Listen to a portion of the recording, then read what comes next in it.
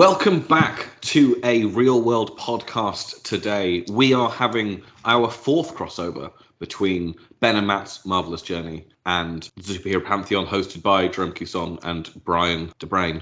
I am Ben Phillips, and I'm hosting this week. Are we doing this weekly? We're doing this weekly. Man. Normally, Jerome takes on the hosting duties, but we've decided that because I control the spreadsheets, I am going to be hosting this episode. Like a big boy, I finally graduated to hosting one of these things. And I'm joined, as always, by my intrepid co-host, Matthew Waters. Matthew, Hello. How are you today? I'm good. We're sitting opposite each other.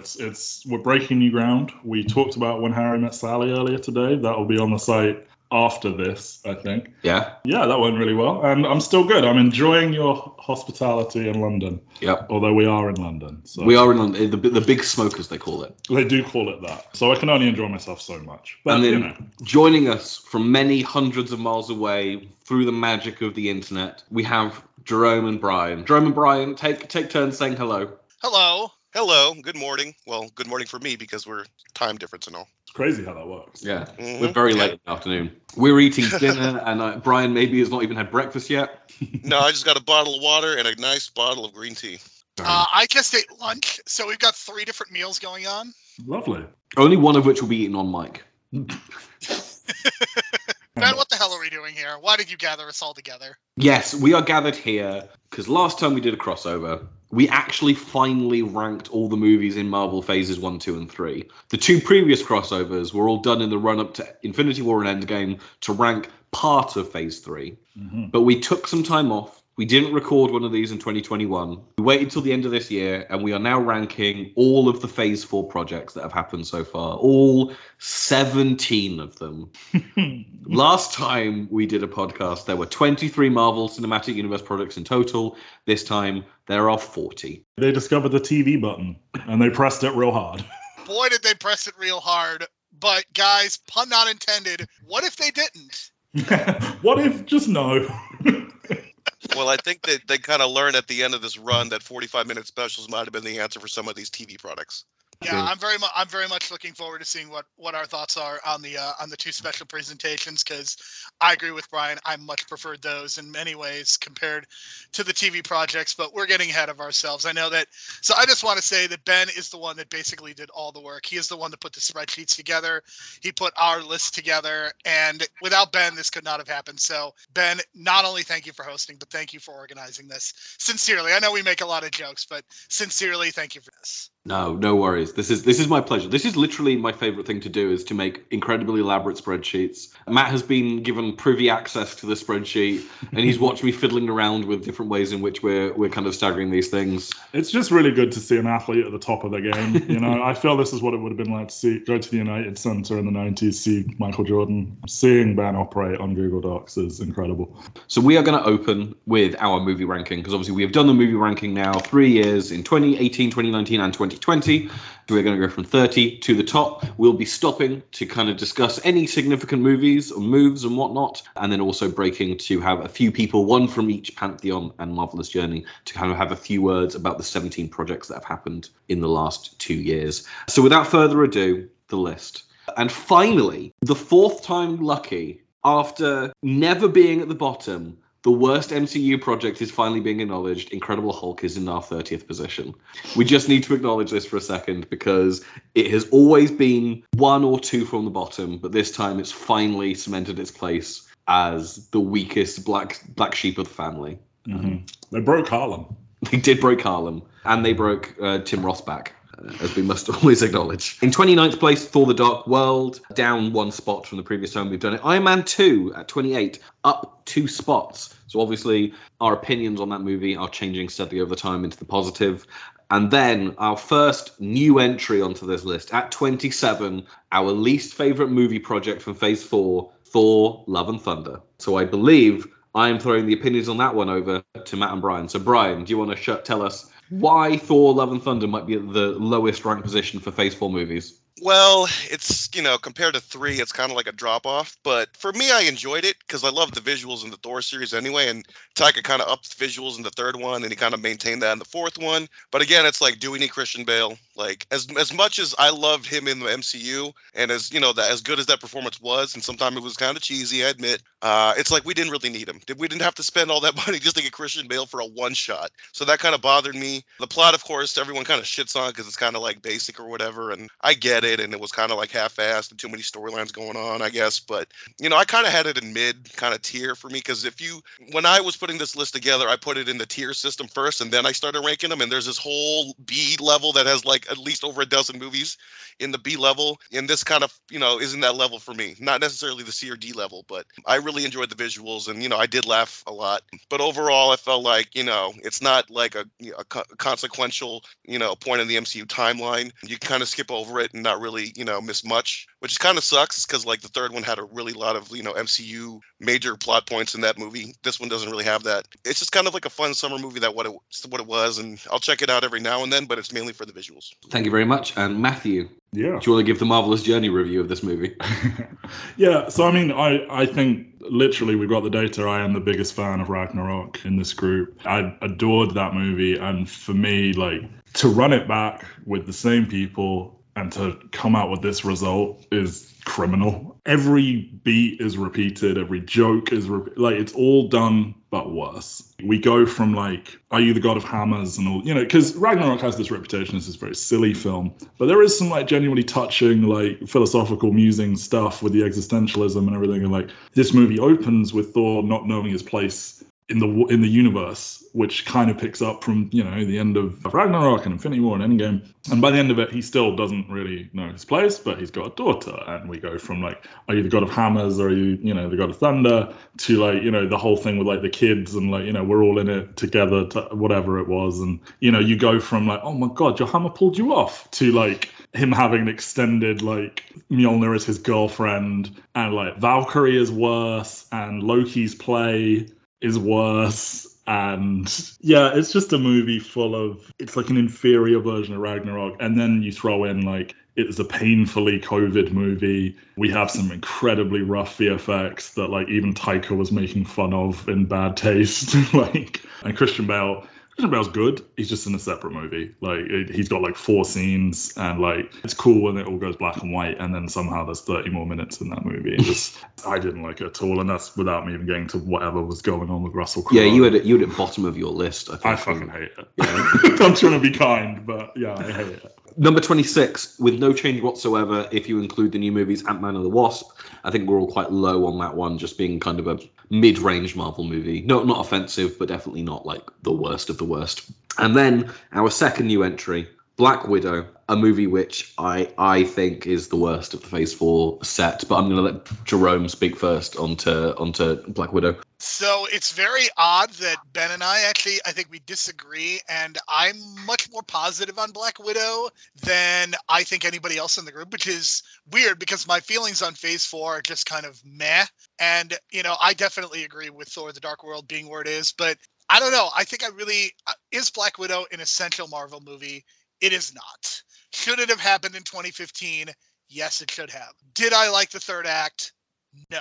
Did I like the opening scene? Did I like some of the action sequences in the middle and Scarlett Johansson's performance? I did. And I think that's why this movie was a little bit higher on the list for me. But I know the general consensus on Black Widow has been very cool, and which I totally understand. Like, I think Phase 4 has a lot of issues. I think Black Widow has some of them, but not all of them. But I definitely enjoyed a lot of the first 2/3 of this movie. But the fact that it's this low on the list is not a surprise to me. And I understand why people would be frustrated with this movie. So, Ben, I know that you have your opinions, but I'm very curious to know, because I feel like I put this pretty high on my list. How did it shake out for the 4 of us in terms of numbers?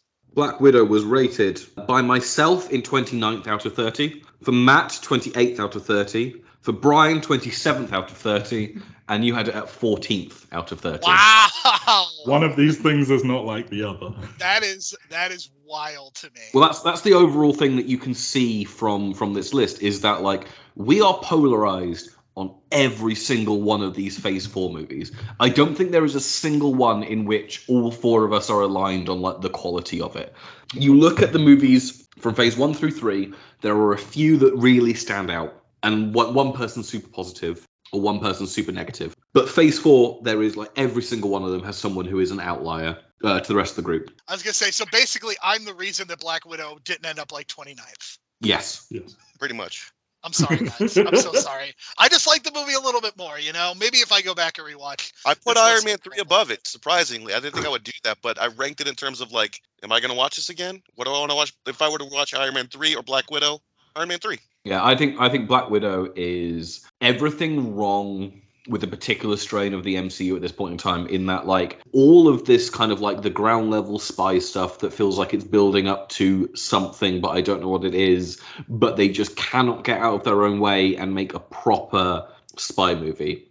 As has been well documented over the course of the year, I've been watching all the James Bond movies, and I'm just like, why was Black Widow not like Mission Impossible? Why was it not like the Daniel Craig Bond movies? Why did this have to have this embellishment of CGI? Why did you choose to set it in between Civil War and Infinity War? Why was this not set during the blip? Why was this not set when Black Widow was younger?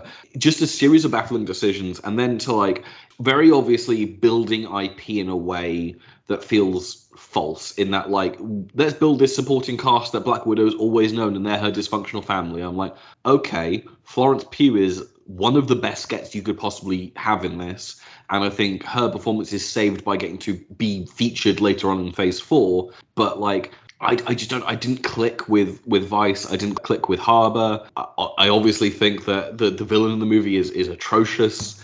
It's just emblematic of the MCU being unable to get out of its way. Like, and it's something that they're getting increasingly metatextual and commenting on. Like James Gunn commenting in the Holiday Special is the first MCU project without a villain. Like, boy, that's bad that we're 40 in and like you have the first time that you're doing something kind of like off structure in this way. But yeah, Black Widow to me is the worst of Phase 4. It didn't obviously quite hit Incredible Hulk level of bad in my opinion, but like I had it 29th. I don't think very highly of this one. Yeah, I mean, I think that's really interesting, just how this shook out. The fact that it's so much higher than the three of you is honestly making me rethink my opinion. The very first time I saw it, I thought more positively of it, and then like, yeah, it kind of marinated in my brain, and I saw it again, and I was like, boy, this really isn't good, is it? I think when Ben and I podcasted about it, I was like, yeah, you're right.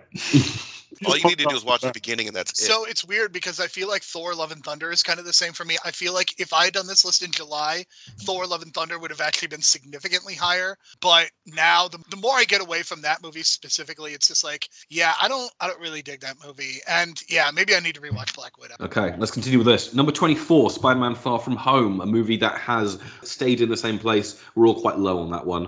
But number 23, Captain Marvel, the biggest drop on this entire list, dropping 4 places from the last time we did it. Obviously, we've all marinated on this since 2020, and it's just kind of dropped that few more spaces. I think probably having more diverse stars and more female-fronted projects has just kind of let the luster of a female-fronted Marvel project kind of like dip a little bit. Number 22 is Thor, again, staying flat relatively from when we did this in 2020. And at number 21, another new project. We have Eternals. So, Brian, do you want to kick us off in talking Eternals and the relative successes or failures of that movie? Going in, I had like very little expectations. I thought this was like the Marvel project that was going to go like a failure, be a failure, because not a lot of people know who the Eternals are. It's kind of like this, like, I don't know, inside baseball for Marvel kind of thing. It's like if you're a smart mark, quote unquote, you know what I mean? Like, you really are an Eternals fan. But if you're a casual Marvel fan, not a lot of people know that. And then introducing 10 characters was a lot to ask for. So that kind of like threw me aback. And I was like, structurally in the script, a 10 character ensemble is very difficult to pull off in a writing script. Or writing a script that way. So I was just like, oh man, I don't know how they're going to do this. But I did love the beginning because I am kind of like a history mark. So they kind of showed like the beginnings of civilization. Like, I believe that was Mesopotamia, the Mayans and the Aztecs, or I think it was the Mayans actually, and that whole thing. And I was kind of like marking out for the historical stuff, and then it gets kind of boring in the middle, which I totally understand. Like I just couldn't believe that they kind of went with that. But with the director Chloe Zhao and everything, she likes to take her time. I appreciate the fact that she did a lot of like actual cinematography, like no CGI on like the background and like the beach scenes and stuff like that. Thought it was cool. We got a sex scene in the MCU for the first time, but then overall it's just like it just kind of stretches out, and then Kumail Nanjiani's character disappears at the end of the movie for some reason, which we got no explanation for, which is kind of odd. And then the ending with the giant statue, I thought it was really cool at first, but then post this movie, I thought they were going to be like, all the other Marvel projects are going to be talking about this giant statue coming out of the ocean. No one's acknowledged it, except maybe She-Hulk and like a background social media thing. So I was kind of like, oh, okay, so they're just not going to acknowledge this giant figure coming out of the earth that can be seen from space. So that was kind of like, wow, like the continuity department really didn't pick up on that for the other Marvel projects. So I was just kind of like, okay, I had fun in the beginning. I don't think it should have been a 10-character lead because a lot of those characters are forgettable. And to me, like this, like a metric for me is when I go to the FYE stores or like the stores that sell a lot of pops, the ones that are on discount like months later, it's a lot of Eternals pops. So that kind of tells you the marketing, and like a lot of kids were probably not buying Eternal stuff. So that's not a good thing either. They try to make it for adults. So I kind of get where they were going with, but it just didn't work for me overall. But I love the beginning. I am not going to say that I love Eternals. I will say, though, that I will defend it till the cows come home in terms of it being something that feels different in the MCU. Like, it's a project that felt it had more of an artistic vision than some of the other stuff. And it isn't effective. It is overstuffed. It is dour. It is slow. But it is also fundamentally doing things that are more interesting to me than Black Widow and Thor: Love and Thunder. Like, Chloe Zhao feels like she came in and actually managed to make a difference to how the movie kind of like is structured and plays out, and obviously brought her visual stylings with herself. Matt and I, when we did the podcast, we ran through all the Rotten Tomato scores of all the projects in Phase 4 so far. And Eternals was the only rotten one. And I'm like, why is this the rotten project when there have been, I'm not going to say objectively, but just far more flawed things that are trying to do less interesting things less successfully than this movie? And this to become the fulcrum point of so many people's ire with the MCU. And I do think part of it is because this is Marvel taking a acclaimed Oscar-winning director and churning her up inside the wheelhouse of what Marvel does, and her getting to do the bare minimum of what she should be able to do as the director of Nomadland and The Rider. But I do think there is worth in this movie. I don't know when the Eternals will show up again. I don't know when Harry Styles is going to make his like actual debut. It's a big issue with all of Phase 4 is like the lack of knowledge of like where some of these plot threads are going. But I am glad that Marvel made this movie, even if I think it was a whiff ultimately. I think it would be better as a show. Like, honestly, like, would you get 10 characters like that as like your main casts? Like, that'd be like making The Sopranos in a movie for the first season. It's just like there's too many main characters. You got to make it into a show, I think. But they did. It's called Analyze This. But like the thing is like with so many characters, I feel like you didn't have the time to get to know them enough, and then some characters you just forget, and then by the end of it all, you kind of just remember like some of the main ones, and then half of them died or whatever. So it sucks because like it really needed the time to develop the characters, I think, and it just didn't have that kind of. And then it was just too long because they tried to do that, so it was just kind of like you should have just made this like 4 or 5 episodes, and this makes more sense as a show than some of the other Marvel shows that we got. Yeah, I would agree there, and possibly foreshadowing a question I'm going to ask everyone later. Number 20, we have Ant-Man up 2 spots. So whilst Ant-Man and the Wasp stayed in place, Ant-Man we've kind of improved on over the last couple of years. Avengers: Age of Ultron at number 19 up 1 spot. And number 18, Doctor Strange, also up 1 spot. And at number 17, we have, as we're approaching the middle of the list, we have Shang-Chi and the Legend of the Ten Rings. So I am going to throw on this one to Jerome. So again, this is a movie that I feel like I am much more of a fan of than everybody on this list. And I think, Ben, for me, the big question is, do you think that this ended up 17 because we all got lost in Tony Leung's eyes? Is that true? So we've all got this placed at kind of like 17, 19. You have it in the top 10 for the MCU projects. We're all kind of like about where it ended up on the list. Matt is obviously well known for being a little bit less lower down. But I will say that like this for me is like, I've got a group of like 3 movies I think were the best of Phase 4, and Tony Leung is definitely a reason why this movie is in that kind of like top tier for Phase 4. I think it has 2 of the better action sequences as well. Specifically, the one on the bus, I think, is perhaps one of the more memorable ones. I do like the performances across the board. I think this movie, in a lot of ways, even though I think it runs into the same third act problems that Marvel is known for, I think this is the movie that feels the least busy in terms of plot and in terms of what they're trying to do. And it kind of felt like a return to Phase 1 in a good way, because yes, this was an origin story, but I feel like we actually got to know the characters a little bit more. And then there was some integration kind of in the mid-credits scene, but it just felt like this movie was allowed to just to build itself more than like the Eternals or Thor. Like so many of these projects have just, it's been all over the place. This felt like the most focused, and I think that's why I like this movie a lot, actually. And this is one of those movies that I was kind of cool on when I first saw it, but I think this is one of the few where I've actually liked it more and more.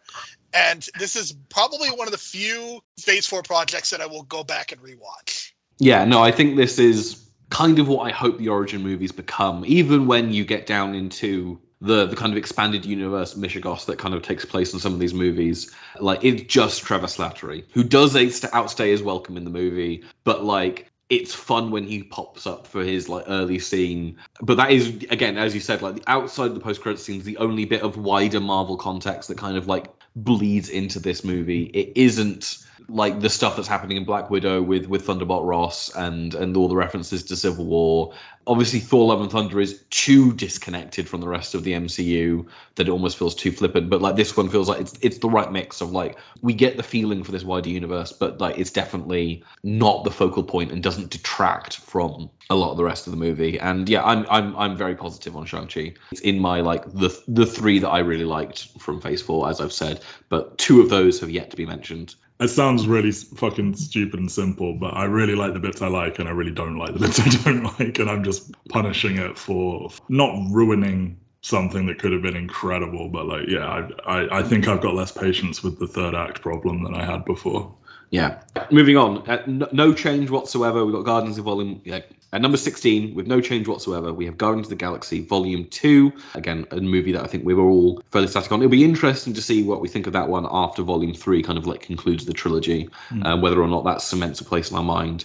But a movie at the exact midway point is another new entry, and I'm going to throw to Matt to talk about this one, is Doctor Strange in the Multiverse of Madness. Matthew, why is this our exact midpoint movie, which feels high considering this is the movie I feel that has got the most ire in the social media communities? Because I fucking love it. I put it in the top 10, I think. I assume I'm dragging it up a little bit. I think it's such an improvement on Doctor Strange 1, which like is... Doctor Strange 1 is like the most like... We fed an AI 1,000 Marvel scripts, and this is what it's spat out kind of thing. Like, it is Marvel on autopilot. I don't really want to see a guy clumsily learn magic. I want to see a guy be like really fucking good at it. And Doctor Strange 2 opens with him really fucking good at magic, and it's just silly and wacky, and like here are all these alternate Doctor Stranges. And for me, the crux of it is casting Wanda as the villain. As soon as there's that turn where she's like, "You didn't tell me her name, did you?" And he's like, "Nope."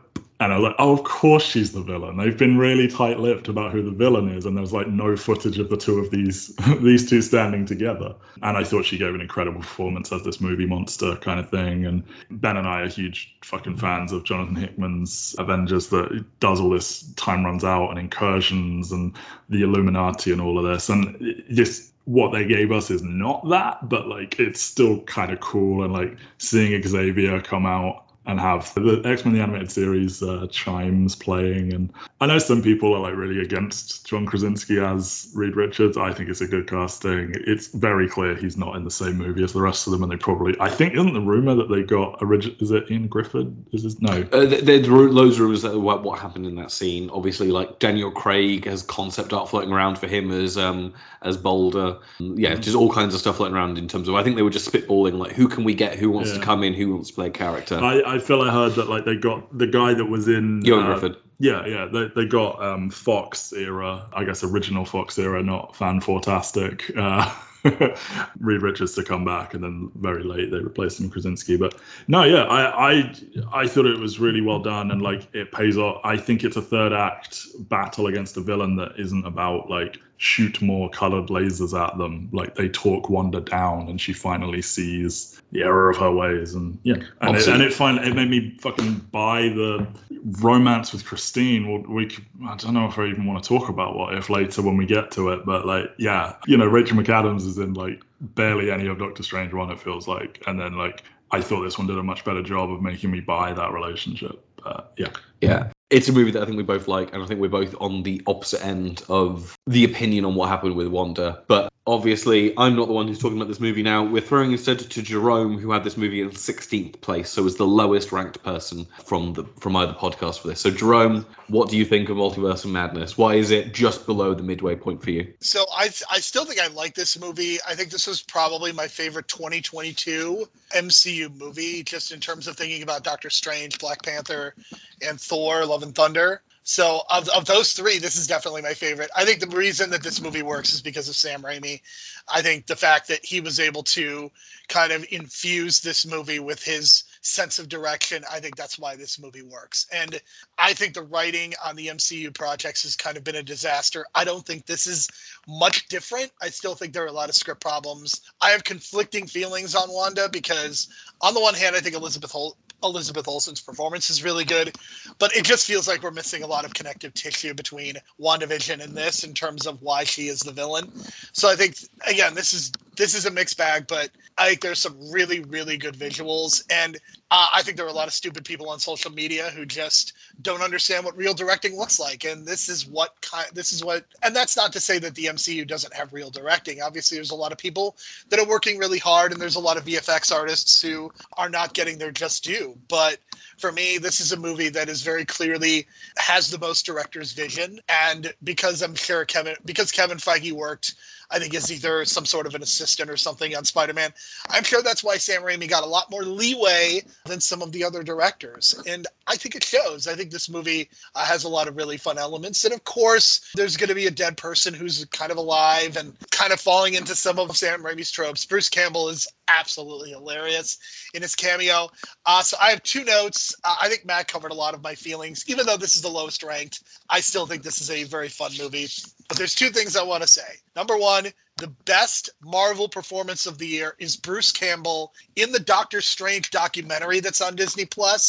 And number two, I want to know Michael Stuhlbarg's agent. I want to know what he did, because the fact that he was listed in the top of the credits and was in one scene, major props to that agent for doing that. So good on him and good on Bruce Campbell. Yeah, he knows where the bodies are buried and they're going to bring them back to life.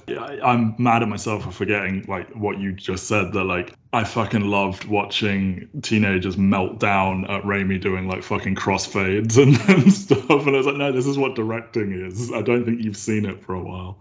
No, you're right. Stuhlbarg has always just managed to, like, he's in this movie for what, 30 seconds? He's not in it that much. I think he's got the same credit billing in this movie that he does in Bones and All, another movie which he's in one scene in, but it's still funny that, like, that's obviously a return to the Call Me By Your Name director and stuff like that, whereas this is like, remember Michael Stuhlbarg was in Doctor Strange as, like, the other Doctor?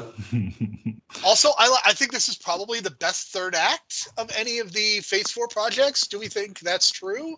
I know the bar is kind of low. I like it a lot. I mean, it's not like the big blue beam in the sky that you hate, but I mean, Matt was right. I mean, they had to talk her down, so it makes sense to me.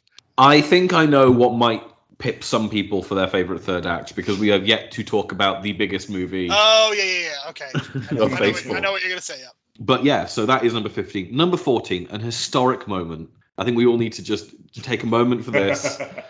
The most divisive movie that we have ever discussed in these rankings is always this film. The first year we did it, it placed at number 10 out of 18. Then it placed 11. Then it placed 12. This time, it might seem like it's fallen 2 spots, but this actually puts it for the first time in the top 50% of all MCU projects. I am, of course, talking about a movie in the superhero Pantheon, Iron Man 3, the undisputed masterpiece of Marvel. So we're not going to talk about this very long, but just say where everybody ranked it. I'm just curious. So Brian has betrayed me and actually ranked this movie 4 spots lower this time than he had in previous years.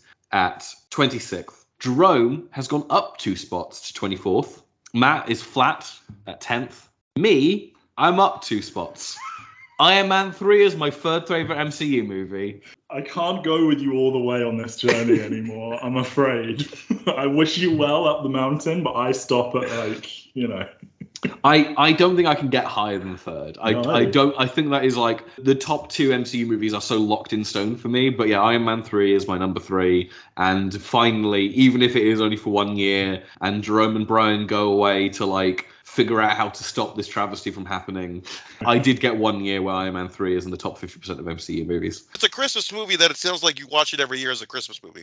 For me, I've got like my little trilogy of movies that are like, if you like Iron Man 3, Last Jedi, and newly added to the list, Matrix Resurrections, we probably have closer taste than you would care to admit, kind of thing. Because all 3 movies, I think, are like polarizing, but a little bit challenging in ways that like I just really appreciate and can like sink into. So Ben, all I'm gonna say, I have 2 responses to that. Number 1, you and I think are simpatico on The Last Jedi, so I think we've got that going for us.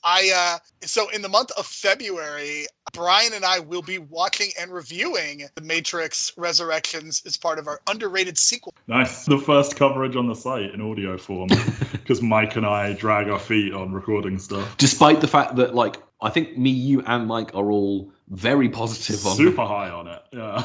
But I'm very much looking forward to it because it is probably my favorite Matrix movie. Wow. Ooh. Oh man, we're gonna have quite the discussion, man. It's gonna be a good discussion. I mean, I can't go that far. It's number 2. Like, jeez, bro. Matrix 1 is like the best movie ever, maybe. So let's carry on with the list. Number 13, our penultimate new entry on the list. There are 2 movies left. The next movie at number 12 is also a new entry. So what do we want to bet? What has come in 13th? Is it Black Panther Wakanda Forever? Or is it Spider-Man No Way Home? I will just go around the room and just kind of get people's feelings. Matthew? Well, I know. You know, but you take a guess what you would say. Okay, I think it might be Spider-Man. Jerome?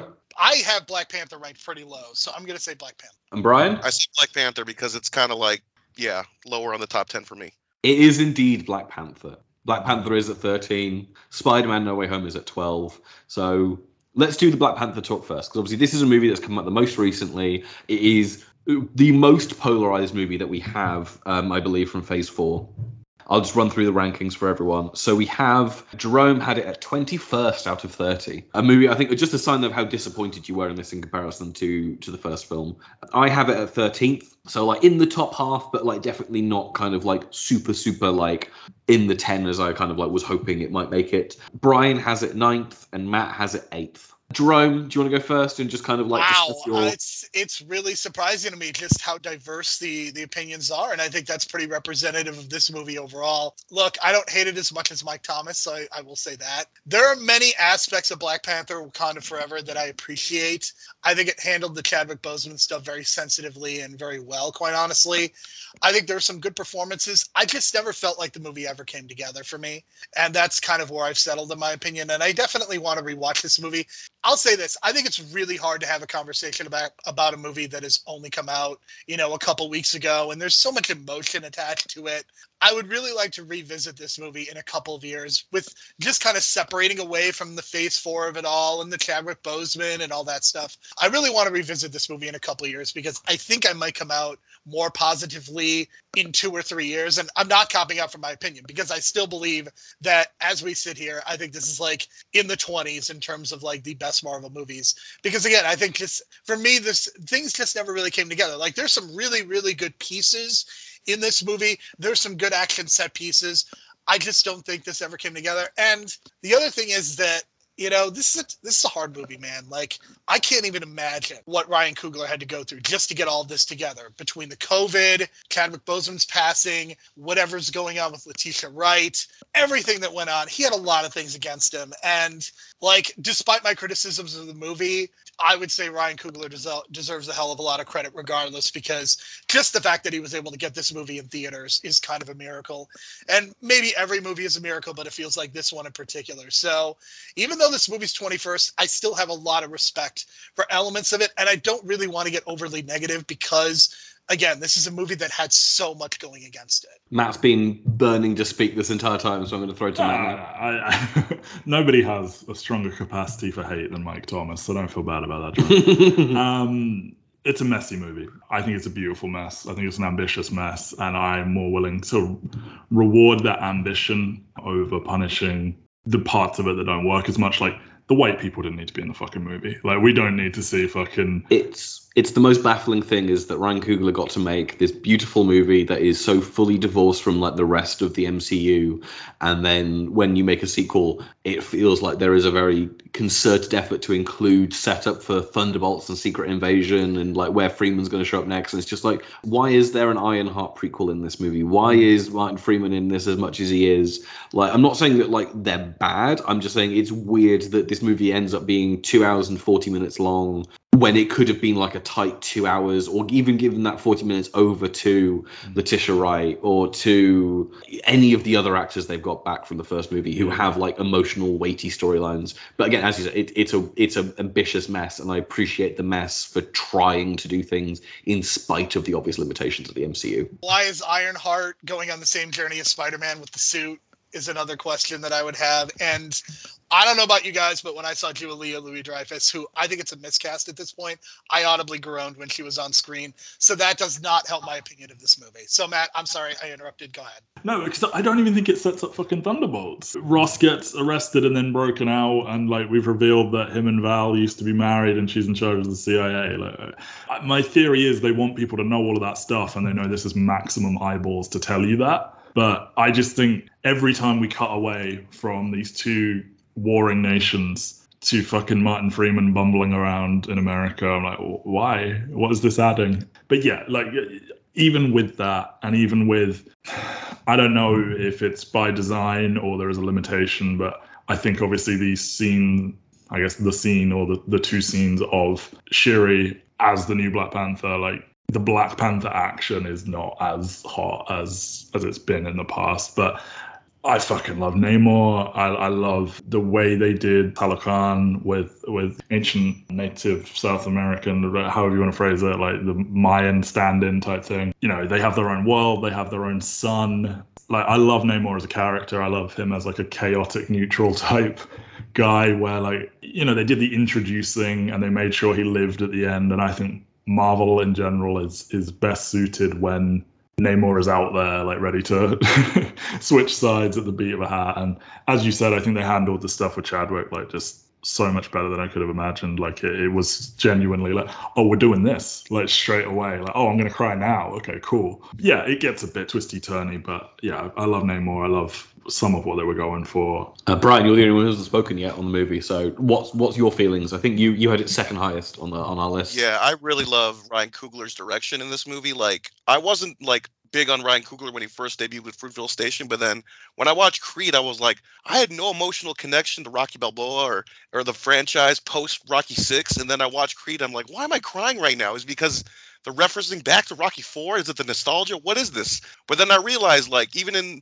the first Black Panther, like, Ryan Coogler directs drama really, really well. And I think he directs the like in terms of like the drama in the MCU, like he's topped the list with in terms of like the scenes and stuff like that, where it's just, you know, characters talking, no action, just like the drama and the relationship between the characters. He nails that so well. And like, you take a movie like this where there's so many crazy things going on visually and the technology and the underwater stuff, but he's still able to maintain like this dramatic tone throughout the movie that I feel like really hooked me. And I was just so emotionally like attached to it all, and not just because of the Chadwick stuff, but the story and the journey, and like the time, like when you see Shuri and Namor in the underwater kingdom or whatever, and they're just talking and they're having this really dramatic conversation. I was like, okay, this is like they really slowed it down here. They really want you to get to know this guy and the relationship between these two. So I think Ryan Coogler does a great job in terms of just directing characters and, you know, the drama of it all. And is it a little messy? Yes. Is there too much in here? Yes. But I don't know. It just feels like they were, you know, with the Riri stuff, like,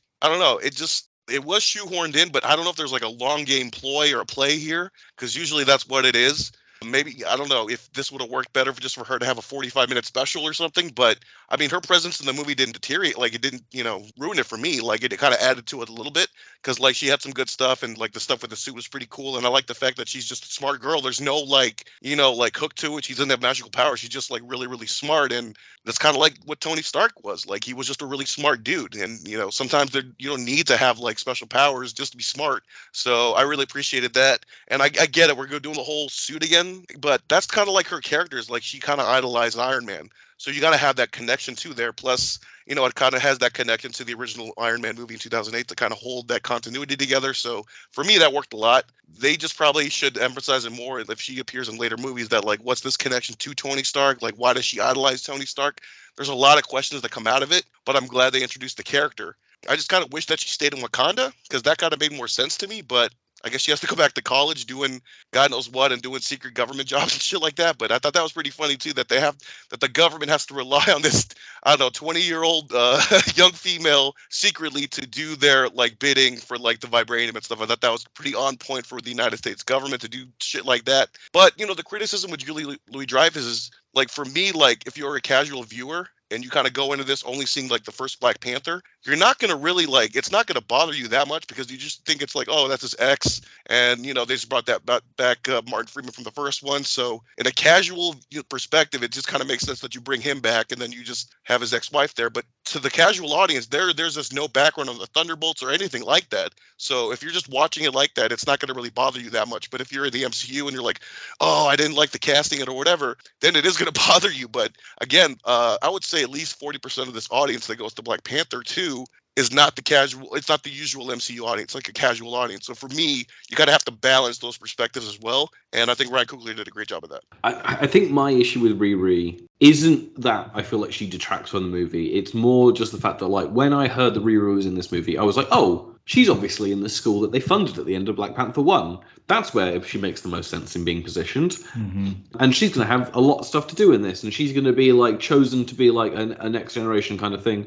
And then the movie kind of goes like, nope, she went to a different school. She's a MacGuffin. We will design the suit mostly off screen. We will then confiscate the suit off of her so that she can redesign the suit for her Disney Plus TV show that they're filming. And it's just like, I understand introducing a character, but I think, as we will discuss on the TV shows, yes, it's been a mixed bag in terms of introducing new characters, but I think all of them have been able to stand on their own and do origins decently enough. Doing this in Black Panther kind of felt like it's eating into Black Panther time when you've already committed a 6-episode series to dealing with this character. And maybe it is a reference to kind of like Black Panther debuting in Civil War, but like, it just felt like a lot of the stuff is in this as like brand synergy, setting up future projects rather than focusing on what is at the core of this movie, a really interesting, really well developed, maybe not as like enticing as the conceit with Killmonger in Black Panther, but still like the idea of other cultures being affected by what Wakanda's decisions were at the end of the first movie is inherently an interesting thing that Coogler is putting out into the world. Yeah, it's like bending their own arguments back on them kind of thing. Yes. Where they're very like, hey, don't fuck with us. And then it's like, you have fucked with, without knowing it, I'm going to say Atlantis, Talokan. And I really love that like Namor was like just as ruthless as it seems previous kings of Wakanda had been. Like there's all the stuff about T'Chaka would have done this, T'Chaka would have done that. And T'Chaka was like quite a brutal guy.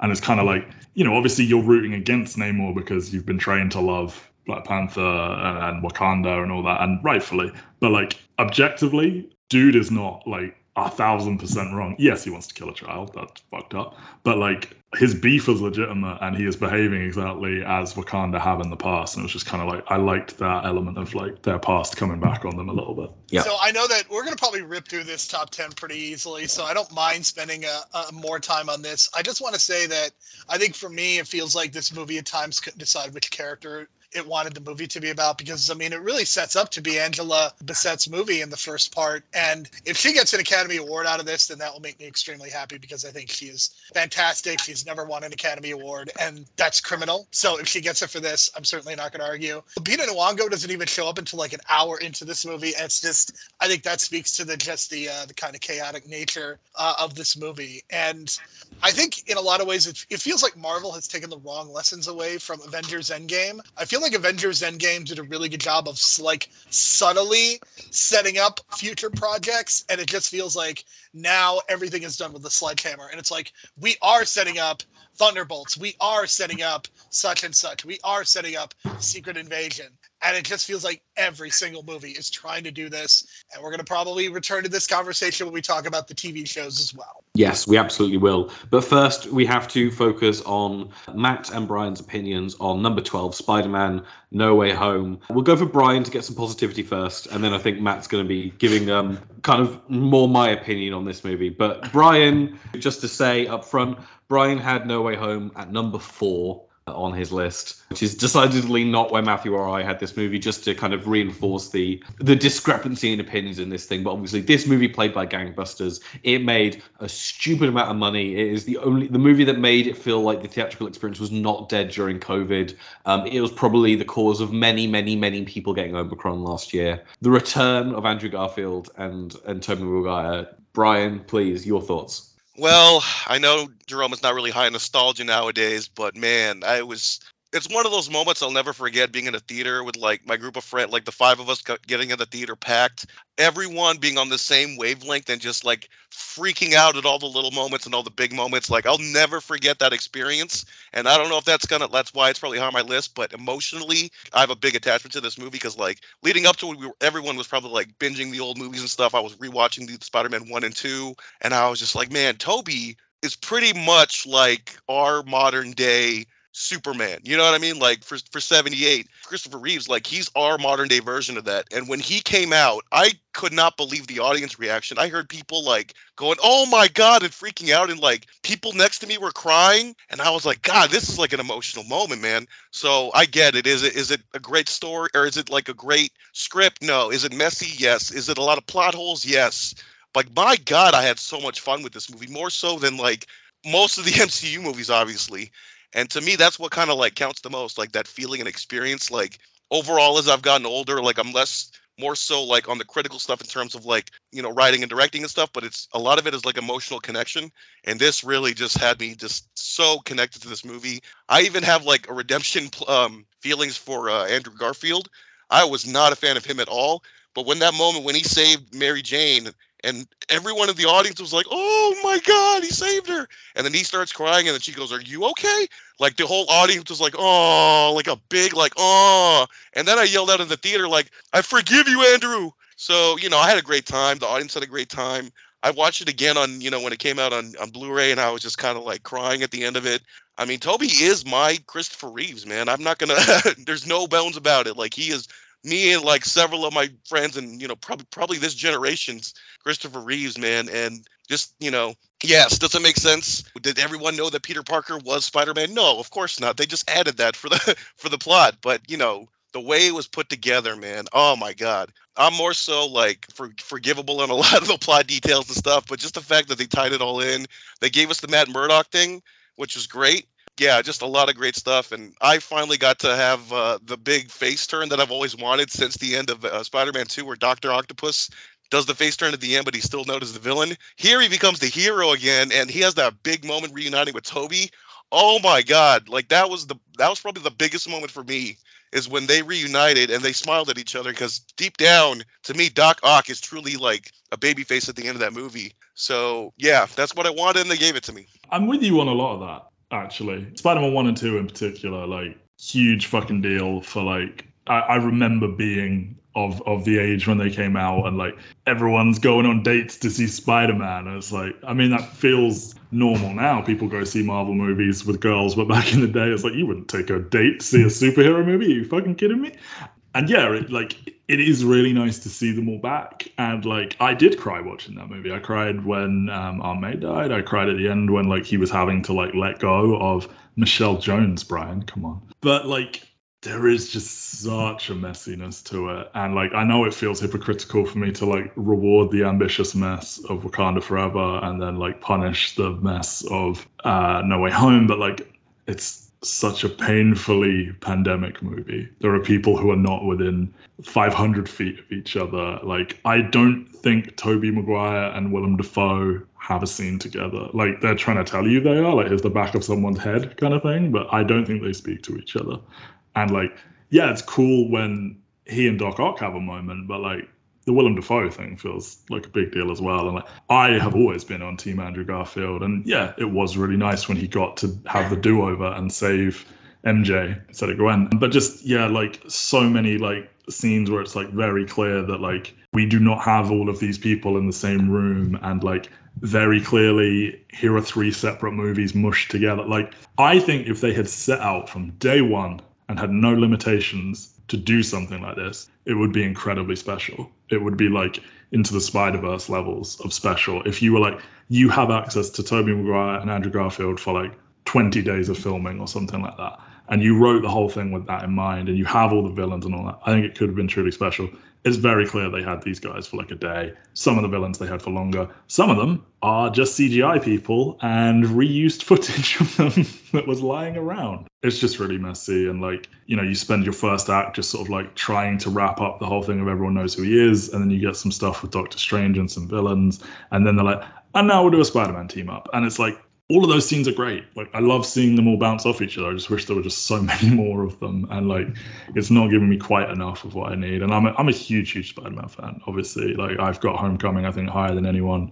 So it's not like I'm a hater of this iteration of Spider-Man. It is cool to see him end the movie like fucking dirt poor, nobody, in the classic blue and red and swinging off. And I don't know what will happen going forward. Like they have backed up the money truck for Tom Holland, and he's no longer saying he wants to quit acting. But we'll see what happens there. Yeah, I think I said to you when we recorded our episode earlier on this year that I rewatched this at home, and I felt the pauses for applause breaks, and it felt weirdly kind of like inauthentic. Like in a cinema it works, at home I was just like, oh, I can feel you've let the dialogue lull because you want everyone to be like losing their fucking mind that you've got these two actors back, and it made me feel cynical. But not it's a good movie, but definitely not to the level of like Homecoming, I feel. Yeah, I definitely, if we do this next year, I definitely need to rewatch this, because this is a movie that probably would have been in my top 10 if we had done this in December of last year. But I put it at 11, and I just didn't feel comfortable like moving it up or down anymore because I really haven't had a chance to rewatch it since.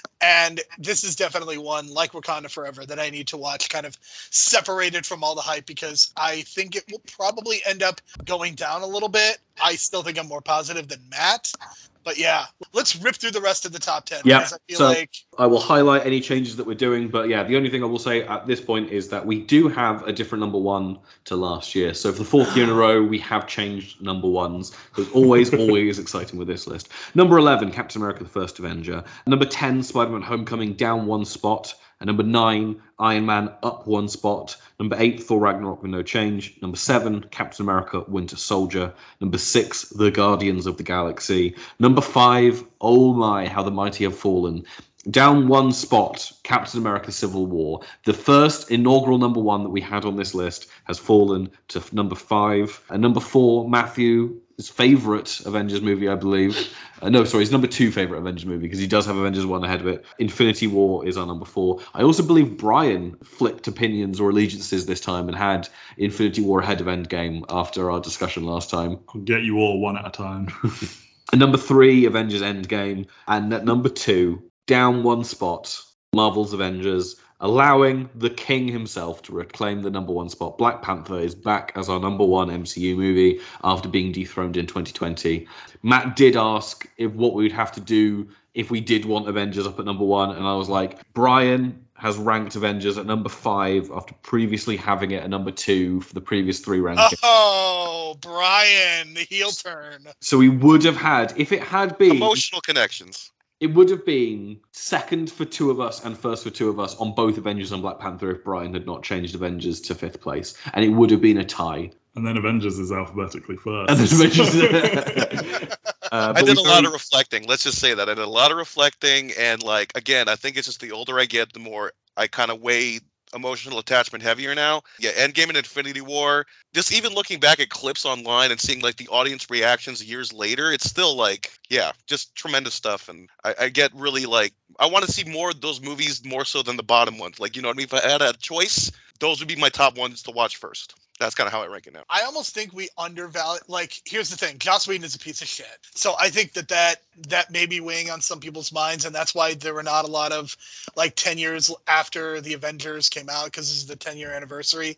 I still think that movie is kind of a miracle, and I think with Phase 4 and even some of the DCEU movies, I don't think we fully appreciate just how good the Avengers is. I mean, I do, because I have it number 2 on my list, but Brian having it at number 5. Come on, man. Come on. I mean, I think Black Panther should be number 1. It was number 1 on my list. So as far as I'm concerned, we got this correct. I'm not unhappy that Black Panther is number 1. Again, Matt and I both had it at number 2. Matt's finally being pilled into having Black Panther as number 2. It was just again, it would have been fun to have a tie and have our 2 most consistent number 1s be those 2. Because I do think that the Avengers is still a shining example of how to do this, even if technically Infinity War and Endgame are juggling more. I just think Avengers it's having to shoulder so much weight, and if it didn't work, then we don't get any of the movies that we like after that. But that's the movies. Fairly static list, a couple of ups and downs, but we had all the Phase 4 stuff kind of clumped into 2 spots of here's the 4 that we like, and here's the kind of the 2 that we don't like, and then Eternals in the middle, which I feel feels correct for that movie. But I think this is where we're going to get the most juice. We are, of course, now talking about Marvel's foray into television. Something I would say has been a mixed bag, to put it mildly. But yeah, so we are doing all 10 of the TV series and specials. I feel like Jerome wants to say something before we head into the list. All I can say is, for me, I struggled with this list far more than the movie list. And maybe that's just because I kind of have the movies ranked already, and I kind of have a general idea where everything is going. I got to be honest, though, man. These TV shows, I have very, very mixed opinions. And for me, my number 1 is there is a Titanic ship's worth of difference between number 1 and number 2. And I don't even feel particularly good about my number 2. I just didn't really feel comfortable ranking any of the other things as my number 2. But yeah, this TV list was rough. And I feel like that exemplifies this really well, because I don't think the TV shows have been all that great. No, I think that is completely fair. And we're going to kick off with a rant from me, because number 10 is the show that was bottom on 3 of our lists and 9th on another one. We are, of course, talking about Marvel's initial foray into animated programming. We have What If. Guys, we did it! I'm so proud of us. I think the most abject failure of the entire MCU is that a project that should have been a slam dunk is just so boring and so uninterested in kind of engaging with what it could do, just throwing ideas at a wall. The what if concepts are not even questions I can imagine anyone ever asking anyone in their right frame of mind. It's what if Thor was a party animal? He is. Nothing is different. Him and Loki are still friends, and everything's still fine. Sorry. Yeah, it's just watching these 9 episodes was just an exercise in it's distracting to not have all the voice actors voice their correct characters. The animation looks good when it's doing cool set piecey stuff, but the actual speaking and character acting is really kind of distractingly bad. And I can't believe you set up the studio to kind of do this. Why is this not 2D animated? Why is this not being thrown to Disney, who are well known for doing animated projects? It has literally built the House of Mouse, and you have this thing that looks really kind of bad at points. Even down to the episode that everyone was fucking fawning all over with Doctor Strange destroying the universe because he fell out of love with Christine and stuff like that. I was you are pinning this entire episode on us believing that Benedict Cumberbatch and Rachel McAdams had chemistry in Doctor Strange, which they didn't. And this is a universe-ending, a universe-defining love story. And as Matt alluded to earlier, Doctor Strange and the Multiverse of Madness did a far, far, far better job of that in 3 scenes. I just think this is a boring thing that exists. It is the absolute bottom of the barrel for the MCU. I can't believe we're getting a 2nd season. I almost can't believe that I will inevitably watch every episode of it. I am annoyed at myself for being a completionist. This is the thing that made Matt and I, or made me make Matt say, we are not covering animation of Marvel in general. It's why I Am Groot isn't on this list. It's why if we do this list in the future, I imagine I will probably punt what if from it, just because it is so fundamentally not a thing that is canonical. Like, even down to the characters that got to appear in the movies in quotation marks, it might not even be the same Captain Carter in Doctor Strange: The Multiverse of Madness. Zero reaction to Captain Carter in any screening I've heard of. Like, all these arguments like, oh, they're all going to be canon, they're all going to roll out, they're all going to rock up. And it's like, okay, here's one, nobody gives a shit. And now she's dead. Cool, bye. So did the person who ranked this number 9 only do it because of episode 2? Because I feel like that's the only argument that I would have for that was me, because I didn't finish Ms. Marvel. Yes, the only person who ranked this at 9th did it because they did not finish the other show. That's me. I guess it's a perfect transition to me since it's my talking point, but they did too much in the first season. Like, these episodes should not have been like 30 minutes. They should have been like 45 minutes and only 6 episodes. Because like half these episodes you didn't even need. Some of them were like, ooh, this was interesting, but I wish they expanded more on them because it was too short. Like the Doctor Strange one, I did like a lot, but I felt like this was too short. Like it needed to like breathe more. And then the Marvel Zombies one was kind of like, okay, this is fun, but then this seems like a big deal in like the MC or like the Marvel comics, like this whole zombie thing. And we're just kind of making it this like side project that's insequential. And the other problem is too, is like everything is insequential. Like they kind of promise us like, oh, this will tie into the MCU and blah, blah, blah. And sure, it kind of does, but it has no like actually any consequences to the actual timeline. Like it's just kind of like, like the what if concept is good for like, I think comic book reading, but not so much like a cartoon, because by the 4th or 5th episode, it's going to be like, okay, this is fun, but it means nothing. And everything else by that point means nothing. So if they would have done something to make it stick out and actually having something to do with the MCU, like the timeline or whatever, then I think, yeah, it would have been higher, but it's just kind of like a waste of time by the end of it. Yeah, I just think this is bad. Like one out of 10 kind of level is my feeling on this. And I know some people push back at me on that. I'm just like, this is, to me, a focal point of a failure of ambition on the part of the MCU. But number 9, we're ready for another rant. Matthew Waters, if you would mind running us through Moon Knight, our number 9 pick for TV shows. Jerome's laughing because I think he reads Marvel Mondays. Moon Knight pissed me off, basically. A character beloved to me. Jeff Lemire's run, Warren Ellis, Cullen Bunn, like all these incredible runs that are like on a silver platter to adapt into prestige television. One of the runs is it's 6 issues and they're all fucking just completely different genre. There's like an issue. They could just be episodes. You could just adapt those 6 and you've got a 6. There's literally a raid episode where Moon Knight goes up an apartment complex beating up thugs. There's an episode where he like goes into a like sleep research center and finds a corpse buried underneath that takes him into like a trippy mushroom dream. There is so much content. Yeah, you could just make this anthology show about this really diverse abilities character, and instead we get this fucking garbage. He suits up like 4 times. He has 4 fights. He loses one of them. One of them's 2-on-1 and they lose. One of them is off screen. One of them is with a jackal and you can't fucking see what's going on. And one of them is like him against 30 dudes and they kind of win and he doesn't do anything impressive and they just run away. And it's like, okay, if you don't know who Moon Knight is, surely you think this guy is a fucking dope who can't beat anyone up, which just seems like superhero 101 is let them do cool shit. You have Oscar Isaac, incredible actor, great get, wants to just be in every fucking franchise. Cast him as Harvey Dent in Matt Reeves' Batman. That would be great. And episode 1, it's like, okay, I get what we're going for here. Split personality. This is all interesting. But as it goes on, it's clear, no interest. Well, that's the problem. Too much interest, actually, because there are like 6 people in this show, and 2 of them are the same fucking guy. And Layla is in a third of it, and we have a whole episode that's delving into his backstory. Not one moment with her. And like, they spend 3 episodes like, let's make a shitty mummy movie. And boy, you nailed it. It was shitty. And I could be here all night. I just think it was just an abject failure, a waste of a character. Do not, for the life of me, understand why some people have a raging hard-on for this thing, because I thought it was fucking trash. Brian, you had it at number 8, so obviously you're slightly more positive than Matthew was on this one. So Brian, do you want to run us through Moon Knight?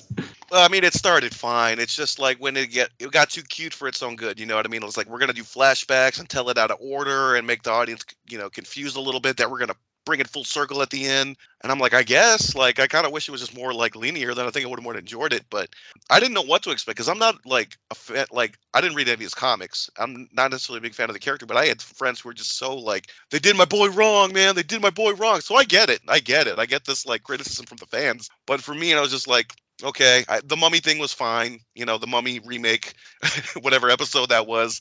I was really disappointed with like the CGI. Like, I thought this was one of the weaker CGI kind of things they've done in the MCU. Like, I thought the boat looked like the most fake looking boat. I was like, this doesn't even look like a real.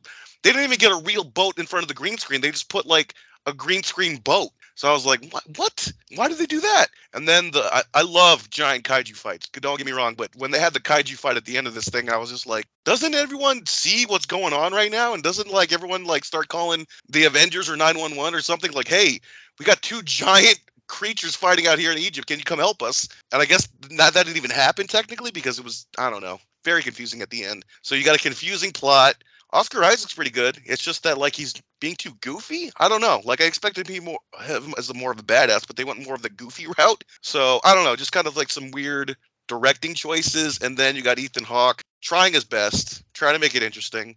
I mean, I love the fact that they put glass in his shoes and he's, you know, limping around. I thought that was a good little detail, but then it was like, to what end? And it wasn't really a big payoff. It was just him liking pain, apparently, thinking that it's some kind of sacrificial thing to the gods or whatever. But just too much stuff. It was a little too, like, ambitious, too, trying to tie in all the multiple afterlives together into one singular afterlife where it's just like the ancestral plane or whatever from Black Panther. Like, that's the same thing as this or blah, blah, blah. And I was like, I think you're trying too hard here to connect it.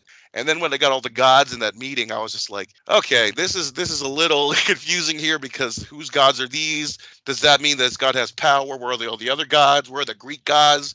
They kind of explained it in Thor: Love and Thunder with all the gods in that giant meeting they had. But in this case, I was just kind of like, okay, this is fine, I guess. In the end, I was just kind of like, okay, this should have been like a movie for sure. I know Jerome really was like emphasizing that part, but I think the tone was just kind of off. And I thought it was too like bright color, like too many bright colors for the theme. It should have been like darker kind of tones in terms of the colors too, but they went with this, like, if you see that scene where they're going down that mountain in the first episode, I was like, this is really bright and like flowery, but I don't know if this kind of matches the tone of what they're trying to should be doing. So right off the bat, I was kind of iffy, and then it just kind of like fizzled out at the end. So it wasn't too high on it. For me, the most insulting thing was the writers coming out and saying that the episode in the afterlife was their homage to The Leftovers, and I was like, shut your whore mouths. Yeah, I was pretty angry about that too. Did we DM each other about this? Yeah, like it's like International Assassin is like one of the best episodes of television of the last 10 years. You do not get to come out there and go like, we're trying to be International Assassin and not get my ire. I mean, Justin Theroux should have just thrown his dick around and been like, no. Literally. So number 8, my Moon Knight, a movie I will rant about because it was my number 9 pick. But I'm going to throw to Jerome first on Falcon and the Winter Soldier. So Jerome, why was this your number 7 and why was it collectively our number 8? So here's the thing. I just want to say that for me, my 7 through 10, if I combined all the MCU projects together in like a Voltron, my numbers 7 through 10 would actually be my bottom 4. I'm saying that to represent that I actually I hate 7, 8, 9, and 10 on my list. 2 of which have already been mentioned. My number 7 is Falcon and the Winter Soldier. I don't really have a good reason for why this is higher than Moon Knight, What If, and the other one that's on the bottom. But Ben, I am sure that I feel like we've talked about just how terrible the show was. And I feel like I think everybody liked WandaVision and we're generally pretty positive. Like maybe the last couple episodes weren't spectacular, but I feel like people were excited for the MCU. They were excited to have it on their TV screens after a year of COVID and no MCU. So I feel like people were pretty positive on WandaVision. Falcon and the Winter Soldier, which was supposed to be first, came out of the gates and just hit with a massive thud. And this show just raised so many issues. Like, I'm going to let Ben rant on this because I feel like he's got one coming. But boy, just the lamest, limpest version of these two characters. I feel like they were like, okay, we want to do like our midnight run or we want to do our buddy cop movie. And like they had one 10-second scene in Captain America Civil War and they were like, oh, we could make this into a show. No, you can't. You really can't, because these two characters are not nearly as funny when they have to be the two main characters. And I feel like they were going for like a Fast and Furious vibe at times too, and that just did not work. I mean, that therapy scene was painful between the two of them. And I think Captain America's big speech in episode 6, it's just like, I mean, there is a certain segment of this country that would absolutely love that speech, and they're the ones that watch MSNBC and vote for Joe Biden and swear they would have voted for Barack Obama for a third term. But boy, oh boy, does that speech come off very, very poorly in this atmosphere and coming off the summer of 2020.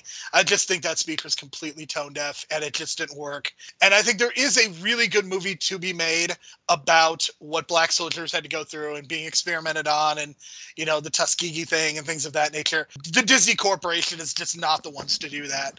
So I absolutely didn't. I hated this show, and I am not in any way excited for Captain America 4 because of the fact that this is so bad. So yeah, I'm going to let Ben go, because I feel like Ben might be able to articulate why the show was so bad much better than I can.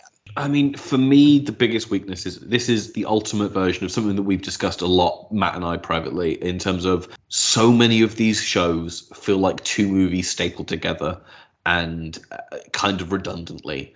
And there is nothing more clear than this, where like you have this freedom fighter and you have this movie about like the identity of what it's like to be a black superhero. And if you manage to like enmesh these two things together in a way that felt more satisfying, I would be a lot more positive on this movie. Like, I think my basic pitch on how to fix the show was to have John Walker be a racist.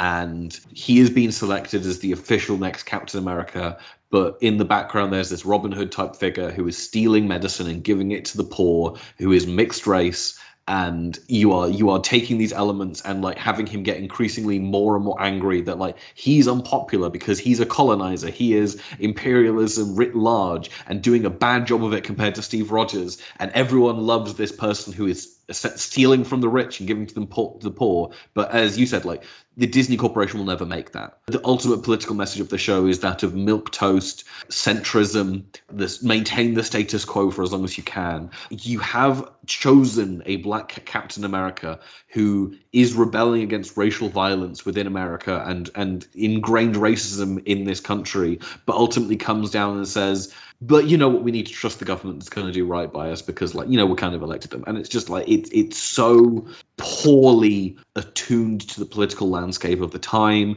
and to what exactly would be radical about Captain America in this day and age and what a black Captain America should mean.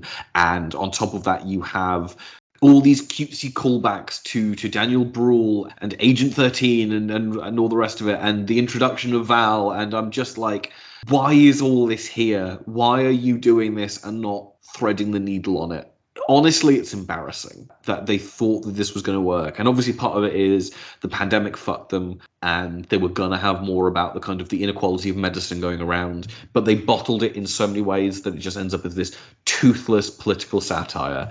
And the idea of them having to take this on to do the leader and presumably some kind of cabal in the background in Captain America 4, I'm terrified about that movie after, as we saw on the movie list, all three Captain America movies are in our top 10. And I have a stinking feeling that Captain America 4 will not be. I will say, so I know we've said a lot of really negative stuff and all of it's been justified, and I think the show is really terrible, but I just want to say Emily Van Camp's agent, again, tremendous work for getting her in the credits, even though she's in like 2 episodes. Just great stuff, man. Like, good for him or her. Yeah, although apparently her role may be downsized in Captain America 4 because of the backlash to the role in this. But we will see. It's hard to blame them because, boy, oh boy, they just have never been able to figure out what they were going to do with that character. I think Andor, which I think I'm the only one that has finished. I have. I think Andor actually articulates a lot of the things that Falcon and the Winter Soldier was trying to do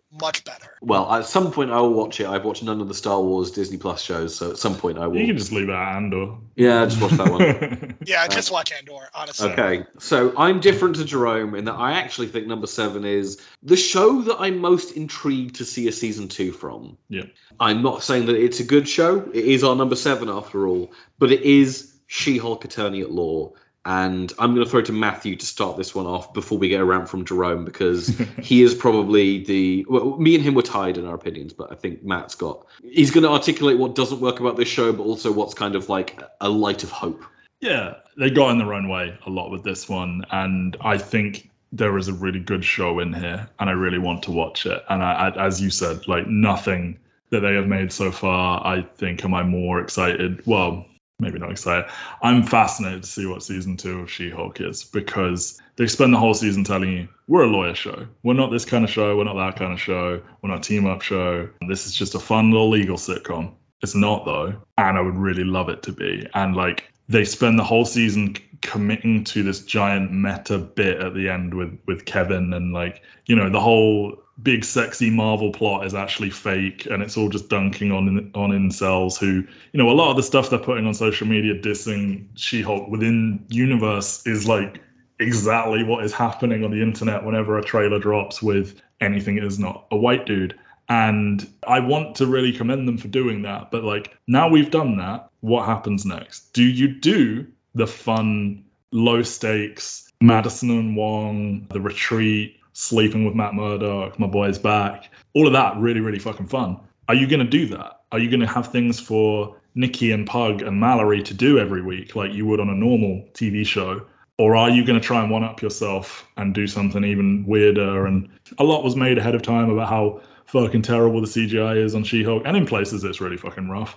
I think it's overblown. Like, there are episodes and scenes where I think she looks really good. It just looks like a painted lady, and I guess that's your aim when you're doing digital stuff, is that it looks like a human. Like, I think she looks good at the wedding and when she's fighting demons with Wong and that kind of thing. But I really want to like it. I love Tatiana Maslany. I think when it was hitting on all cylinders towards the end, it was a really good show, and I really want to see season 2. But there's some trepidation about if they just don't learn from any of this, and if they do try and one-up themselves. And because, like, yeah, okay, you made your joke, but you also committed an awful lot of screen time to setting it up that could have been going to just making the show that you claim you're making. So I really did not like the show, and I feel like there's many, many reasons for it, and there's a lot of layers to why I think the show is so bad. I don't want to be put on the side of the man babies who didn't like the fact that, oh, it's not a white dude that's in the main role. I mean, I am somebody who suffered through 4 seasons of Orphan Black, a show that really only had like 1.5 good seasons, because Tatiana Maslany is a star. She is a fantastic choice. Like, if you had said, who is somebody that should have been brought into the MCU for Phase 4, she would probably be like at the top of the list, because she is somebody who has shown she can be very good in genre TV shows. I think she's the perfect casting for this role. I think she's really funny. I think she can be serious when she needs to be. I was just very impressed by the casting decision. And for that reason alone, I was invested in the idea of this She-Hulk TV show. And then I watched the pilot, and I was like, oh boy, this is rough. I mean, it feels like a show that they really struggled to put together. And this is a show, I mean, the rumor is that like the first episode was the penultimate episode at one point, either in the writing process or they had to move it after shooting. I really struggled with this show, and I wanted to like it. I don't understand how you make a legal comedy without any legal cases. I mean, yes, there were cases, but like there's like no lawyer talk whatsoever. And I know that David E. Kelley is not the perfect person, but the problem with these TV shows is I don't think they have TV writers, or they don't have TV writers who are good at structuring dramas. And I think that that's what this show needed. And I mean, honestly, I would have just gone to David E. Kelley and say, give me a number and just come on the first season and write some legal stuff, because I think it would have made a huge difference. He's also the creator. I think he's the creator of Ally McBeal. So I think having someone like David E. Kelley would have helped the show tremendously, just because I think they need structure to the TV shows.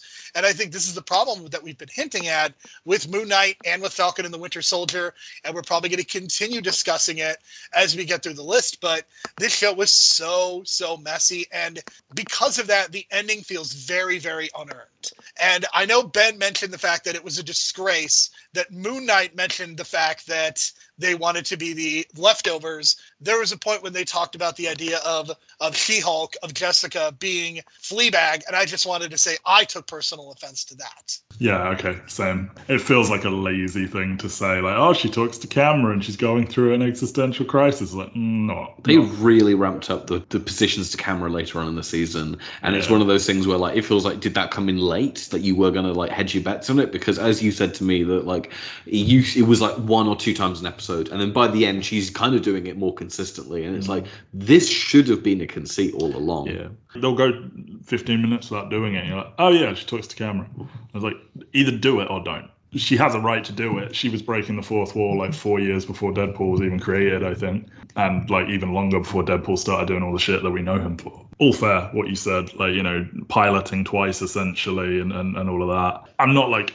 She-Hulk fucking rules. There's a show in there I want to like. Yeah, and I hope it comes out. I think there's a show that I want to like too. I mean, again, Tatiana Maslany is a star. Period. End of story. Yeah. The fact that they gave her absolutely nothing is a crime. I think those last 3 episodes are where I want the show to kind of be, but like with a more focused episode point. But that's enough on She-Hulk. We're moving on to my most heartbreaking ranking on this list. This was my number 3 show, but it is way down by one of us being unfinished in having watched all of it. It is Miss Marvel, our number 6. I'm not going in to say that I think this show is perfect. I just think that Iman is a goddamn star, and this show, if it got to be 6 episodes of a teen drama, could have been something truly special. Instead, it's kind of 3 episodes of a teen drama and then 2 episodes of a trip to Pakistan, which is affecting and interesting, but really should have been saved for a season 2. We are going to talk about this like so much. This is 2 movie scripts shoved together. Either make 2 movies or make a goddamn TV show. I would watch the show about horny teenagers going on dates and being cute and stuff together. You don't even have to do much superheroic stuff. The fact that like you were introducing fucking interdimensional beings into this show when it could just be a young girl who is a Muslim learning to use her powers from saving people falling off clock towers and stuff like that. Like, this could be your chance to do Spider-Man properly in the MCU instead of like what you've been doing. But it feels like they keep on pulling back into their worst instincts in all of these positions where like they don't want to stay with a status quo, but like comic books are comic books for a reason. Like, there are so many issues of Miss Marvel which are just her dealing with family stuff and don't have that much superheroics. Like, you don't need to give me a special effects showcase every episode, but I genuinely think that kind of the first 2 episodes and the final episode of this show are some of the most stylishly directed and putting thought into different things that I was just kind of blown away by the charm, by the charisma of all the actors at the heart of this, and the fact that it felt like Marvel committing to doing a show in a genre and sticking to it. And then there were just 2 episodes that are not that whatsoever. And obviously some of that is like getting directors who are less interesting in, who just don't have the stylistic flair to do interesting things. And it's my number 3 because I think everything, when it's working, this I think is working at the highest level of any of the MCU TV shows. But when it isn't, it is kind of the poster child for all of my complaints and issues with the Phase 4 TV shows. Yeah, I mean, I think our opinions are not all that dissimilar. I have it a little lower ranked, but I had a really hard time with this show because I think this just came at a point, after watching Moon Knight and after watching so many of these shows, I was really excited by the pilot. I really, really enjoyed the first episode. And there are even parts of the second episode that I enjoyed, but it really got bogged down. We couldn't decide who the villain was. We couldn't really make a decision about like the romantic interests and where that was going. I think season 1 should have stayed in New Jersey. I think season 2 basically should have all been in Pakistan. I think that would have made for so much better. Like, I think, was it the Partition episode? Like that first half of it where they brought in like these 2 like legendary actors from that area. Is that the one? Yeah, episode 5 is the Partition episode when they that should have been an episode in season 2 by itself, and it probably would have been regarded as like one of the best episodes because if they were in Pakistan, they could have just focused on that story for an entire 30 to 45 minutes, and I think it would have worked out really well. I just think the idea of the 2 movies stapled together, I think is perfect. And again, I think this is why you need experienced TV writers, not And I know that there's a lot of Rick and Morty writers who are doing Marvel stuff, and that's fine, but Rick and Morty writers are not structuring dramas, and that's what you need to do. And again, as much as we bash the 22 episode model, I think that what they were able to do is they're able to structure those shows in such a way where they are able to tell stories within episodes, but also have a greater overarching theme. I think that's what a show like Buffy the Vampire Slayer did really well. And I could probably name some others. I think Justified, in terms of basic cable, is a really good example. So yeah, I just think this met the same structural problems as the other Marvel shows. But again, it sucks because I think there is a really good show. I think the lead is very, very good. I think she is. Again, I watch the documentaries because I'm just curious to see whatever spin they want to put on it. And you could just see what a ball of charisma she is. And you can see that she is going to be a star. And I really hope the Marvels is good. I hope it gives focus to the Ms. Marvel character, because I think we need more and better representation. And I think this is an opportunity for that. 100%. Number 5, right, so this is the one that Matt and I are the most baffled by. We both have this at number 7. Both of you had this at number 2. We are, of course, talking the Guardians of the Galaxy Holiday Special, possibly the most nothing project that I've seen of all of these. I think I said to Matthew on the day that I watched it, I said, if this thing was any lighter, it would dissolve in water. I think I just enjoyed it. Like, I don't feel particularly passionate about any of these. Maybe with the exception of my number 1, I don't feel any particular passion, and I am sure that this will go down as we go through it. I don't know. Maybe this feels like I was protesting more than anything. Okay, well, Brian is the one who's defending this one of the two of you. So, Brian, Guardians of the Galaxy Holiday Special is not your number 2. What did you love about it? Or what did you enjoy about it more than the 8 projects beneath it? You know what? It's supposed to be a Christmas special, and with certain rules with a Christmas special, it's like you're supposed to be light-hearted, not too many consequences. By the end of the thing, everyone's supposed to be happy. And that's what we got. We got a big, celebrity cameo.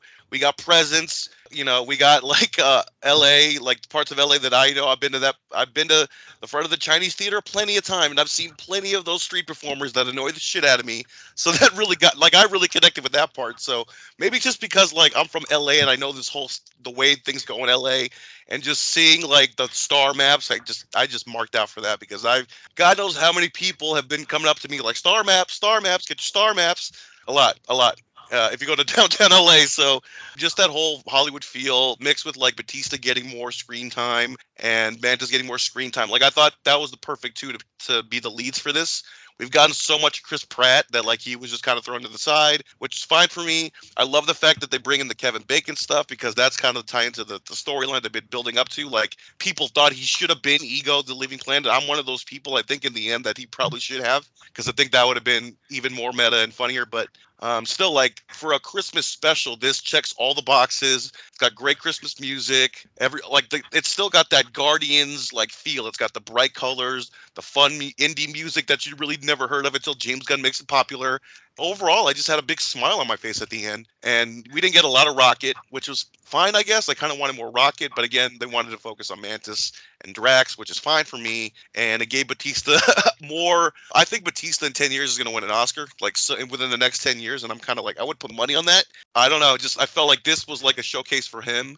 And I love the tie-in with Mantis to finally revealing that we kind of figured it out. Like, I talked to my friends about this. Like, we kind of knew that they were like half brother and sister, but they didn't emphasize it until now. So I thought, okay, this is a big clue for what's going to happen maybe in the Guardians 3, like the fact that they reveal this relationship now. So I thought that was important. And I love Kraglin having a role too, because he's usually just like in the background. But in this case, they give him, actually he's like an important member of the team now. So they emphasize that. What is that? The Russian dog? I wasn't, that's okay. I'm not really a big fan of that character. I think that character can just go away, and that's fine. But, they just have him in the background. It's fine.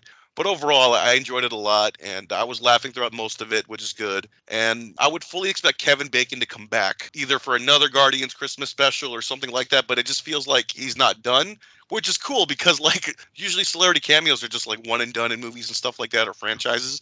But in this case, it feels like he could come back and actually have like something to do. Because like the way that they build it up, like he's not really a hero, he's just an actor. It feels like there's like something else more to come with Kevin Bacon, that he's gonna come back and like save the day or something in like the next Guardian special or something like that. But I was pretty like stoked that they got him in for it, and he was willing to like play along. And like I'm not sure if that was his real house, but apparently he loves Christmas like that, so they kind of tied that in together. So I had a lot of fun with it. And even though it's low stakes and it, you don't have to watch it to like get anything out of the MCU in terms of like major like points in time, but just that moment at the end with the big reveal. And I love the fact that it takes place on nowhere. I love that whole setting from the first one, and I'm glad they went back to that, and it's going to be a major part of the Guardians 3. But that nowhere set I just love because it's a giant head, but like it's just like this like almost like a prison type planet where it's like the inmates are running the asylum, and that's the vibe you get. And I just love that vibe of nowhere, and they brought it back, and I loved it. I want to know how much Kira Sedgwick got paid for her phone cameo. That's what This to me felt like James Gunn has had a very busy post-pandemic. He does 6 episodes of Peacemaker. He then shoots all of Guardians Volume 3. Presumably there's probably some pickups on Suicide Squad as well. And then also films this. And he said that he wrote this script in a day, and I believe it. Because 10 minutes of this script is taken up by 2 musical performances. And I'm not saying that the musical performances are bad. I'm not saying anything in this special is bad. It just feels like nothing at the end of the day. And like, I enjoyed spending time with these characters. I don't begrudge this thing existing. I know that I'm not going to throw this on every Christmas. I don't think there's anything in it that makes me inclined to ever watch it again, apart from the fact that we will be discussing it at some point in Marvellous Journey. I think it's undecided if it's like we tag it onto the Guardians 3 episode in 2024 or whatever, or if we find some way to cover it in Phase 4. But it's so slight. And I will say the soundtrack is banging. I love all of the Christmas songs. I was having a blast. It was lovely to hear Low only a few days after Mimi Parker had died. We did want to ask you Americans, obviously, are you aware of what Fairy Tale in New York by the Pogues is in Britain, as like how much of a cultural phenomenon it is? No. So yeah, it's like the Christmas song. It is, yeah. That is like our Christmas song. It's like consistently every Christmas, it's in like the top 2 charts. There is a concerted campaign every year to get it to finally chart at number 1 because it's never charted number 1. In the UK, it's like this is the Christmas song, like more so than like Mariah Carey, more so than like any of those like famous Christmas songs. The Pogues is the British Christmas song that has discourse and play, and every year you get to listen to middle-aged people claim that you should be able to say the F slur because it meant a different thing back then. Anyway, great soundtrack, lovely seeing everyone. I just kind of like I went into it kind of going like, boy, I wish there was a little bit something more, like even if it was just like Rocket and Cosmo decorating Groot as like a B plot whilst Mantis and Drax are like off on Earth or something. Just something to give me a little bit more meat. So here's the thing. I do want to point this out because we talked about this with What If. I like the animation in the Guardians of the Galaxy Holiday Special the more than any. I wish they had almost done the whole thing that way and just had them do voiceovers. Probably would have made for a better episode. I was going to ask, like, so that is rotoscoping that they've done from the looks of it. So I'm like, did they get Michael Rooker in full makeup and then rotoscope him, or did they?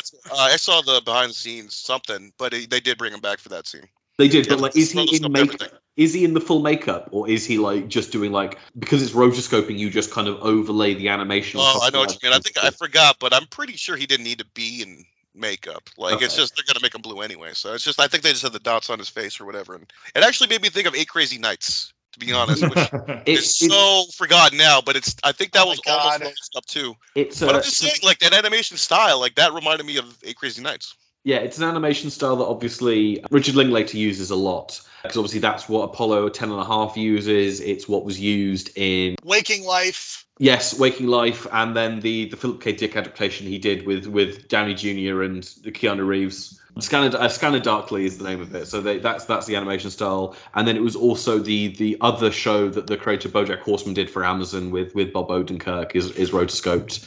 This is the rotoscoping podcast here. Well, animation has come up and we're actually doing something positive about it. But yeah, I did really like the animation in it. But we're now time to talk about our number 4, which is the other special from this year. I think Matt and I both had this higher than Guardians, but you both had it lower. But we are, of course, talking Werewolf by Night. I'm going to throw to Matt, who is the biggest defender of this one. He was toying with having it number 2, but he bottled it in the end. Yeah, I just think it's a real shot in the arm. And, like, where has this kind of thing been? Like, flex, like, do some fucking director. Like, how embarrassed must you be to be a full-time director and a fucking composer comes in on his first try, but you know, of a sizable nature, comes in and fucking directs the pants off most of the MCU directors, not everybody, but you know, just so many little fun little flares, like Elsa rolling in and out of that little sunken garden pit, and Elsa's a character I've wanted forever. There's a list on the website with that. You know, it's the first special. We heard they were going to do these things, and Werewolf by Night was rumored for a really long time before they committed to it, and everyone's like, I don't know about this. This is a really big swing, a very niche character, and I thought it worked out brilliantly. And I think this is more the direction I'd like to see them go. More specials, fewer like full-on TV shows, and probably fewer movies. Not everything needs to be 2.5 hours or 6 episodes or 10 episodes. Some stuff can just be a low stakes, in and out, 40 minutes, here they are, boom, done. And I had a great deal of fun with Werewolf by Night. You know, the throwback horror vibes, and I thought Gael Garcia Bernal was really, really good as Jack. I like the dog acting, the subtle stuff. If you know he is Jack, you know, the werewolf before they reveal that, some of the little things they're doing with him, like the way he scratches himself, and I really like that. And like the shot of Elsa terrified in the cage and just doing it all through silhouette and her reaction. Really good. I would love to see these two pop back up, like form the Midnight Suns. More Man-Thing, please. I mean, he is rip-off Swamp Thing, but like... very unclear. The creator of Man-Thing and Swamp Thing shared an apartment, and both of their first issues published within a month of each other. So very unclear who ripped who off, but I just thought it was fun. Like, let's do more of this. Let's get in, let's get out, let's have a short, fun, low-stakes time. Jerome. I really enjoyed this as well. I think that in terms of introducing the idea of special presentations, I am surprised that this isn't something that they've tried to do earlier. I hope it's something that we see, honestly, more often than TV shows. I just think this works out so much better. I think you could tell smaller scale stories. Maybe you don't need a story like with Guardians that has a villain necessarily. You could do something like this, and I think it works out for everybody involved. You get maybe a different quality of actor. Like maybe you can get some different people involved who don't want to commit to a 2.5-hour movie that's going to take 4 months to shoot, or a 6-episode TV series because, you know, some people maybe don't want to do TV. Like, I think this is a great way to kind of expand the scope of who you're casting, and maybe you could bring them back later if they so desire, because they like the character or whatever. Michael Giacchino is great. I think Brian and I talked a lot about him for The Incredibles because he did the score for that. And I think that is probably his best score. He's done a lot of really good ones, though. He did the Batman as well. So he's a very, very busy individual this year. And yeah, I just think this was very impressive in terms of the direction, in terms of there was some visual panache to this that you don't see from a lot of other Marvel movies. It's funny to me that this was in black and white, yet this felt like it had more color than a lot of MCU movies. I don't know what that says, but those are my thoughts. I think Matt articulated really well just what made Werewolf by Night work so well. I think it was perfect for the format. It was really well directed, and I hope we get something like this every year. I would love it if we got like a spooky Marvel thing every year and a holiday special every year. I just want to say, Jerome, you're wrong. Michael Giacchino's best score is The Lost Score. 6 seasons of it, and it fucking rips, and it will never not make me cry. Sorry, Lost Boy. On to number 3. So this is Matt and mine both had this at number 2. You guys had it more central to your list. Number 3, Hawkeye. I'm going to throw to Brian on this one. So you guys had this more central on your list. I'll save Matt gushing in a second. But Brian, Hawkeye for you, please. I really enjoyed it a lot. I mean, it was a little too long, but I love the action sequences in the series. I think the action sequences are very well put together. I forget which episode it was, but it was that car chase that really was like, oh shit, this is some really great action sequences. Like it really stood out for me more so than like all the other shows and like maybe even some of like the more recent Marvel movies. Except maybe Shang-Chi had probably the best fight choreography. I would say like that a lot of the action sequences in Hawkeye were just like really well done. Even like the stuff at the end with the tree, I thought that was really well shot. I love the Christmas feel to it. You know, it's trying to do the Die Hard thing, which, you know, it's fine. It's kind of doing that slight homage to it. But then it's got like the borderline Christmas movie kind of stuff going on, being alone on Christmas away from your family, having this makeshift daughter help you out, not be alone on Christmas, that kind of thing. So I dug all of that. And then the fact they got Vincent D'Onofrio to come back as Kingpin. I mean, I had no clue that was coming. And then once the rumblings started, probably about episode 2 or 3, I was like, no way. Like, what? How does that even fit in? And then you realize, okay, it's the multiverse, so he's just another version of Kingpin. And in this universe, slightly less powerful. We don't get to see his family, but I don't know if they're going to tie that in somehow, that the past that we saw and like the Daredevil show is going to be continuity or not. But I think that like if this is the case that it is the multiverse, I would love to see Vanessa come back. I never finished Daredevil season 3, but I heard she doesn't come back. But I would love to see her come back because I thought she was a great Vanessa and like a good like anchor for the Kingpin character. You know, and we got like with the new characters coming in, we actually got like Florence Pugh coming back, which I didn't expect either. And she was like a big part of the show. I thought it was going to be like small cameo here and there, like that Marvel Easter egg after the credit thing. But no, she had a significant role in the series, even playing towards like the finale of it all. I love Tony Dalton as Jack, even though like, I don't know, it felt like insignificant in the end, but his performance is so like Cary Grant 1960s, whether, you know what I mean? Like, do we trust this asshole or not kind of thing? Like from like all the Cary Grant movies from the past, it's like, do we trust this guy? Because he's acting like an asshole. He's the good guy, but he's charming. And I love that about that character. For me, just like she did a good job. Like maybe she played it too cynical at times that you can see right through it. Maybe she needed to be more like empathetic towards her daughter, but there's certain ways you could have directed her. But by the like halfway point, I was like, okay, she's the bad guy. What's the setup? But I felt like you could have directed it more where you didn't believe she was the bad guy until like later in the end. That was my only kind of like, that was one of the few criticisms I had, was like that relationship between her and Kate Bishop. I felt like there was something missing there. And I don't know if it's because like the whole lack of the dad thing, and the dad died during the Avengers New York attack. But, you know, overall, I think they tied it together at the end well, even though like I would not have done the Echo stuff, to be honest, because that's where I feel like they tried to put too much in it. And then that's where you have to pad the 4 or 5 episodes, for 6 episodes in this case. But I felt like that was just more padding. But it did like intrigue you as to what's going on with the Kingpin character and their connection. So I don't know if you could have done Kingpin without Echo or vice versa.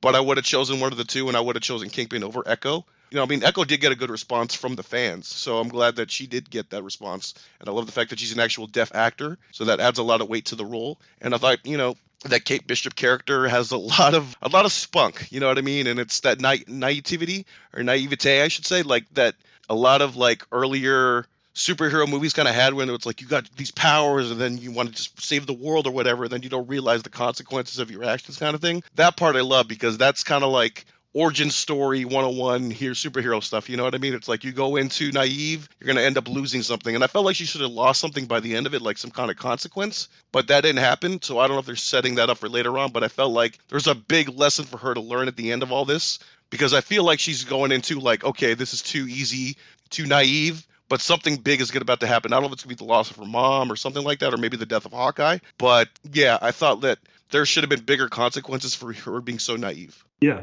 there's definitely some messiness where it seems like they changed something around late, something with the mother and Jack, and even seemingly with Echo and Kazi. There's something weird happened there, I think, as well, because it seems like she goes from being completely fucking clueless that he was responsible to like sudden, does she even know? But overall, like, I fucking love Hayley Steinfeld, and I love Kate Bishop, and I thought she was a perfect choice, and I'm so excited that she's going to get to play in the MCU for hopefully a good long time. And, you know, this dream besties couple with Florence Pugh. And, like, I've always loved the idea of this, like, they are the next generation Hawkeye and Black Widow kind of thing. And you can do that with, you can basically make an Avengers team of, like, successors to Mantles. And I assume that's actually what the Avengers team is going to be. But you can, like, keep Thor because Thor's immortal or whatever. It's got its moments where it's a little bit messy, but I just thought I loved how much they made room for TV stuff let's have Yelena and Kate sit down and have a 10-minute conversation. Let's have Clint and Kate get drunk and decorate a Christmas tree. You know, like, these are the small moments that Marvel aren't good at. Everything must be dumping plot and just like the 10-second abbreviation of whatever you want to achieve from the scene and then into the action kind of thing. TV is a medium that allows more time for you to breathe and spend time just doing fun, silly stuff. And I thought they did plenty of that. And yeah, bonus points from me for, like, you know, the Christmas setting as well. And, like, you know, the Kingpin. This is D'Onofrio in, like, first gear, and, like, there are many more to go, and I hope we get to them again. But even seeing him in first gear one more time, it's like, oh, the boy is back. I really, really loved it. And, like, in some ways, it's sentimentally, like, in my heart, it's my favorite. But, like, for me, there is a clear number one. But we've got something else to talk about first. We do. So this is probably the clearest indication of how split we are on a lot of these Phase 4 projects, in that, in spite of this show being number 2, 3 of us had it ranked at number 4, and 1 of us had it ranked at number 1. The show is, of course, WandaVision. Again, really interesting looking at the results and seeing that, like, all of us have 3 shows above it, but the 3 shows above it are quite different, apart from the fact that number 1 is a fairly uniform decision across the board from all of us. But yeah, I'm due to speak about this, but I'm going to throw it to Brian first of all on WandaVision as number 2. So Brian, you had this number 1. What is so good about WandaVision? Before I try and elucidate my less than overly positive thoughts. It was such a unique journey, man, because, like, it was the return of the MCU, and it's the first show. But I remember, like, a lot of my friends, like, who were, like, casual Marvel fans, texted me, like, loving the show each and every week and the twists and the turns and stuff. Yeah, I just thought it was a great arc for Wanda and her journey and her character and this transition into being this evil witch that she can't almost control, and that leads into Doctor Strange 2. Yeah, then, Agatha, Catherine Hahn was tremendous, even though I felt like there was still some confusion as to where her character came from or how to even get there. A lot of these Marvel shows do have a lot of big plot holes, but I feel like if you can overcome them with the emotion and the characters and the drama, and you felt for Wanda a lot, because, the fact that, like, knowing that this vision that it is in the bubble is going to be, like, it's not going to work outside the bubble, and Wanda's going to have to let go of that, it kind of breaks your heart that Wanda can't get what she wants, even though she deserves a lot for help saving the world or whatever, the universe. And just the fact that we got some recurring characters back. Jimmy Woo, like, oh my God, tremendous stuff. Him coming back, Kat Dennings coming back, like, everything fit. Everything was tied together. I love the fact that, like, this is where, like, a lot of the crazy Marvel theories started coming out about Mephisto, and, like, the bad guy's Mephisto, and everyone was, like, over analyzing the posters and the media material and looking for all these clues.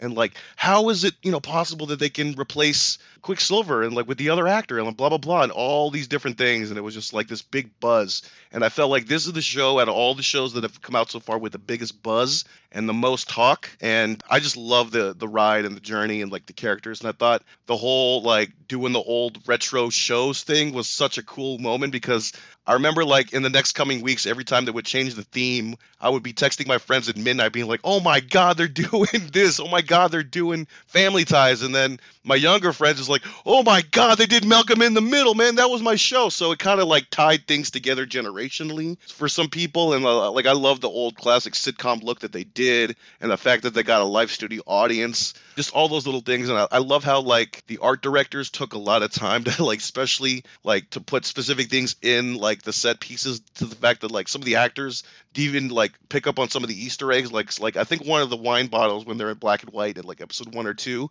like, it translates to House of M or something like that, and that's just, like, a weird detail, like, Easter egg that only, like, a hardcore Marvel fan working on set would do something like that even the actors and, like, the set people didn't even notice. So I love little details like that. I love the commercials within the TV and the craziness that was going on with that, and the theories going on. Maybe it was just, like, the crazy theories that I love behind it all too, like what's going on, who's who, what's this got to do with a beekeeper, and had nothing to do with a beekeeper at all. So yeah, it was a fun journey. And for that January, I remember, like, that January was kind of like a slow January, but I remember WandaVision just, like, making me look forward to Wednesday. I think it was Wednesdays at the time, every Wednesday or Friday or whatever it was, but I was looking forward to it every week more so than any of these Marvel shows. And I was just, like, stoked for each episode. And yeah, the final battle was, like, cliche, but that's what I expected, like, good versus evil, like, straight up. So I got what I wanted. And like, I was so cool with the fact that like Wanda's doing this heel turn, and I know a lot of people are not comfortable with that, or like this whole arc is about her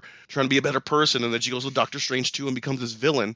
Well, it's a book of evil she's got. The book like corrupts people. That's all you need to know. It's like, we don't need to know so many questions about why does she decide to do this or that. Like, the book took over her mind. That's all you need to know. It's like, why does Reagan turn her head around to The Exorcist? Because she's evil. She just does it. So that was a simple explanation for me. I know a lot of people were not happy about that transition, but I was overall satisfied. The Agatha Harkness stuff, like, I don't know if we need a whole show around her. I think I would much rather have just a 45-minute special on the Salem witch trials and her going throughout history until where she is at the beginning of WandaVision. I'd much rather have that. But if they're doing a show, I guess, hopefully they learn their lessons, which they probably won't. But that sounds more like a 45-minute special to me. Yeah, no, I mean, I agree on most of it. I just think there is a level of they lost the interest in doing an episodic TV show after a certain bit.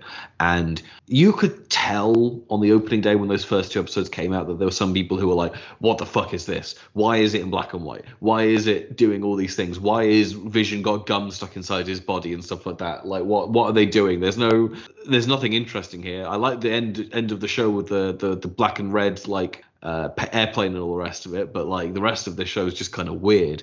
And I'm on the flip side of it, where I'm just like, no, like, all of the sitcom stuff is so, I'm not saying it's great. I think the biggest weakness of the show is that like the sitcom elements weren't as funny as they should be, but I appreciated the show in the early going when it was more episodic. And as it went along and started having to do more and more plot stuff, I was like, you're losing the specificity of like what you're trying to do and what made this special in the early going. And everyone on this show is so good. And yes, I agree that like this show had more buzz than any Marvel show since.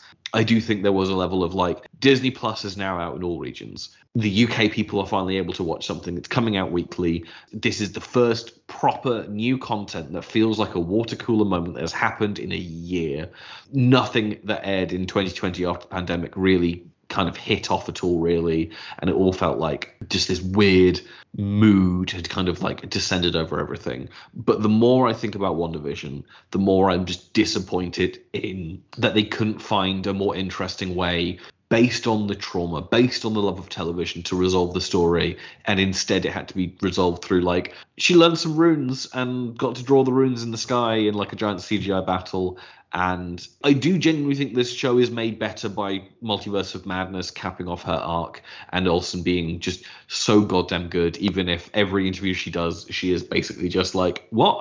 What's that? I don't watch any of the things that I'm in. I just come up and do the work. But yeah, like WandaVision, it's my number 4. It's probably the one I'm most conflicted on. It's one that I've like gone down and up and sideways on. But at its heart, it's still Elizabeth Olsen, it's still Paul Bettany, it's still all of these actors who I love. Like Catherine Hahn is giving one of the best performances in the MCU. Randall Park and Kat Dennings are both like really good. Everyone's charismatic, but like there's just something at the core of it that just lost my interest by the end of it. And it's not bad. It's our number 2, so obviously we liked it more consistently than we liked some of the other stuff. But I think it's fairly clear that we've got a fairly unanimous number 1, which is 3 first place votes, and then Brian has this at number 3. But I've spoken enough today, so I'm going to throw over to Matt and then Jerome to talk our number 1 Marvel TV show, Loki. Yeah, I feel, I'm not sure how the dice rolled this way that I'm the one doing this, given you're the Doctor Who guy, given you're the Journey into Mystery guy, but I'll take it. Loki rules. I think it was a clarity of vision. So I am a little bit worried that taking Kate Herron away from it may damage season 2, but there is just a specificity of vision to it. And from episode 1 to episode 6, it sticks to it, and there's like no deviation whatsoever. There is no like secret second thing going on like there is in a lot of these shows where there's like a 2-episode divergence. It is just start to finish. Here are 6 crafted episodes of television, and it nails what it's going for. It puts its trust in its like weirdly one of its most experienced performers at this point on what was supposed to be a 2-appearance villain in Loki. For Tom Hiddleston to be like one of the most experienced MCU actors, he is leading the way with his experience, and he is helping guide Owen Wilson, who like there was a severe chance he was going to be like an actor who is just sort of like, what are we doing here kind of thing, just getting lost. And I think Hiddleston helped ground him, and they became this really good double act. Sophia Di Martino as the variant Loki. Some people thought Enchantress, some people thought Lady Loki, kind of both in one, it turned out. They had incredible chemistry. You had the Hunter, you had Ravonna Renslayer, so many great actors, and they were like, let's make this an actor-led show and like let these people just have scenes. And in every combination you put them together, they fucking crushed it. Like anyone. And then we're gonna put Jonathan Majors in the last half hour and just let him like take over the show. Absolutely. And to go for 5 episodes of like, yeah, you can put these people in any combination and you've got a hit on your hands. And then we're gonna shut the main two up for 40 minutes and let Jonathan Majors monologue and fucking crush it. I've been desperately begging for finales of Marvel things to be and it's kind of what I was getting at with Multiverse of Madness, coincidentally the same writer. It ends in a conversation. I mean, there is a brief scuffle between Loki and Sylvie, but the end set piece of that is episode 5, like the big CGI set piece is all the stuff in the future desolate wasteland. Yeah. But for like it to be here is my monologue about the situation we're in. Now you two make a decision. Their 30-second fight means so much because of all the investment they've gone on together. And like, I was a bit dubious at how quickly they fall head over heels in love with each other, but it works. And like, I cared more about which one of them got to win that brief scuffle than I care about 95% of Marvel endings, because I love them both. I don't think either of them are wrong. And it gets to season 2. I'm intrigued to see what that looks like. There are a few castings starting to come out. Jonathan Majors, like, for anyone who wasn't familiar with his work before Loki, and like if they'd heard he's going to be like the main villain for this, he's going to be Kang, I would hope any fears they had were put to rest, because he's fucking incredible. And we'll see what he does working with Paul Rudd instead of those two incredible actors. Not saying Paul Rudd isn't a great actor, but it's a different kind of acting, especially in Ant-Man. So just great, just made to be a television show, put together as a television show, and it worked. And I think that isn't something you can say about all of these shows. Like, most of them don't feel like real TV. I think Hawkeye does. It just isn't as well made as this. Yeah, and it turns out the one that you try the hardest to be a TV show ends up being the best TV show. Yeah, there's a ton of clarity of vision, both in terms of the visuals and the writing and all that. And I think that's why this is the clear number one. I mean, I think it is literally Loki and everything else. I don't think, like, my number 2 is Guardians of the Galaxy. I mean, it doesn't even come close. WandaVision, Hawkeye, none of these shows come even close. And again, if I were to Voltron the two lists together, Loki would probably be in my top 10, if not close to the top 5. I just think this show works on every level. There is a lot of characters talking. And I think some people say, "Man, that's not my Marvel. Where's all the CGI? Where's all the fighting? Where's all the lore?" Lore has just become one of those words that just annoys the hell out of me. And there's a lot of lore in this show in some cases, but there's a lot of really great performances. I love the chemistry between Tom Hiddleston and Owen Wilson.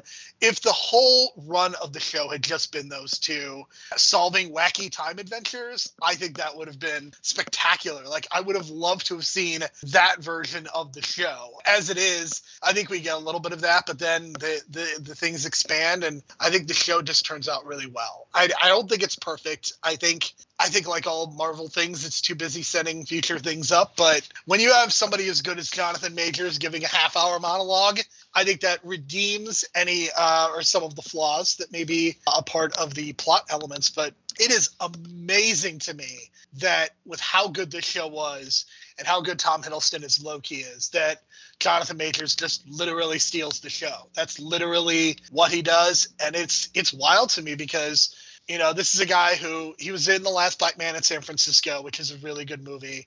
And now he's going to be one of the biggest movie stars. And he not only is in Ant-Man, but he is also going to be in Creed 3 as well, which is something I'm also looking forward to. So you're going to be hearing and seeing a lot of Jonathan Majors over the next few years. And he is probably going to be the focal point of phases 5 and 6. So we're probably going to see him a ton. This was a tremendous introduction. I guess it's not officially Kang, but what a great introduction of Jonathan Majors into the MCU. What a great way to keep Tom Hiddleston in the MCU, and Owen Wilson, just a very, very solid casting choice. Yeah, good show. Glance to number one. Obviously, Brian's number one got to be number two, so it's not like we were so vastly out of step with everyone else. But yeah, like I think we're all in fair lockstep on Loki. So that is our two lists. We've run about 2 hours, I think, in the raw recording, not counting. Oh, we're about 2 hours. I told Ben this was going to go 3 hours, and he wasn't sure, but I was like, yeah, we're gonna hit 3 hours or something. Well, we're gonna blast through this because I'm only gonna do 5 questions. I had written 11, but I'm gonna cut some out. So I'm gonna go basically in Matt, Jerome, Brian order for these questions, just because that is I'll answer as well. Okay. Yeah. But yeah, we're just gonna go. Question number one that I've got for everyone as we kind of like wrap up and kind of like come down from the ranking that we've been doing. Matthew, favorite piece of casting for Phase 4? Not like favorite character, not like favorite project. Who is the best addition to the MCU as a cast member? I hate that you've come to me first because I'm torn in multiple directions. I fucking love Haley Steinfeld and everything she's done, basically, and I think, you know, that's a great pick. I really love Tatiana and She-Hulk, despite the thing for me is the projects haven't been good for most of Phase 4. I think they've done a really good job of bringing in characters I'm excited to see again and nailing the casting choices for them. So, like, I want to see She-Hulk in a better thing. I want to see Kate Bishop come back. You know, like, I'm torn. For me, it's a 1-2, and it's between Florence Pugh and Iman Vellani. And it's like my heart against my head. I think Iman is such a wonderful little charisma ball, can be such a great ambassador to the franchise. But Florence Pugh is incredible, and like they got in at just the right time to lock her in. And like it sounds gross and predatory to be like lock in these young actors for 10 years, but like she was so good. Like she is the shining light of Black Widow, and like yeah, she's great when she comes back in Hawkeye, and yeah, I want to see her. So I'm kind of bummed that she doesn't get to go straight to the Avengers. There's a reason why she's the lead of the Thunderbolts movie. Yeah, she gets to lead the Thunderbolts or be one of the big people, but like I want to see her on an Avengers team before all is said and done. Jerome. So in my view, I look at Haley Steinfeld and Florence Pugh and Jonathan Majors. Those are 3 unbelievably great casting decisions, but I think they already come in with they are some variation of a star.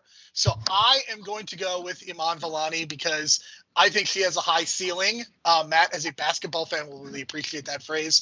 I think she has a very high ceiling, and she is going to grow into her role and become a star because of this. That's why I think this is the best casting, especially in an area where I think Marvel needs to do a much better job of diversifying. Iman Vellani, for me, is the best casting choice.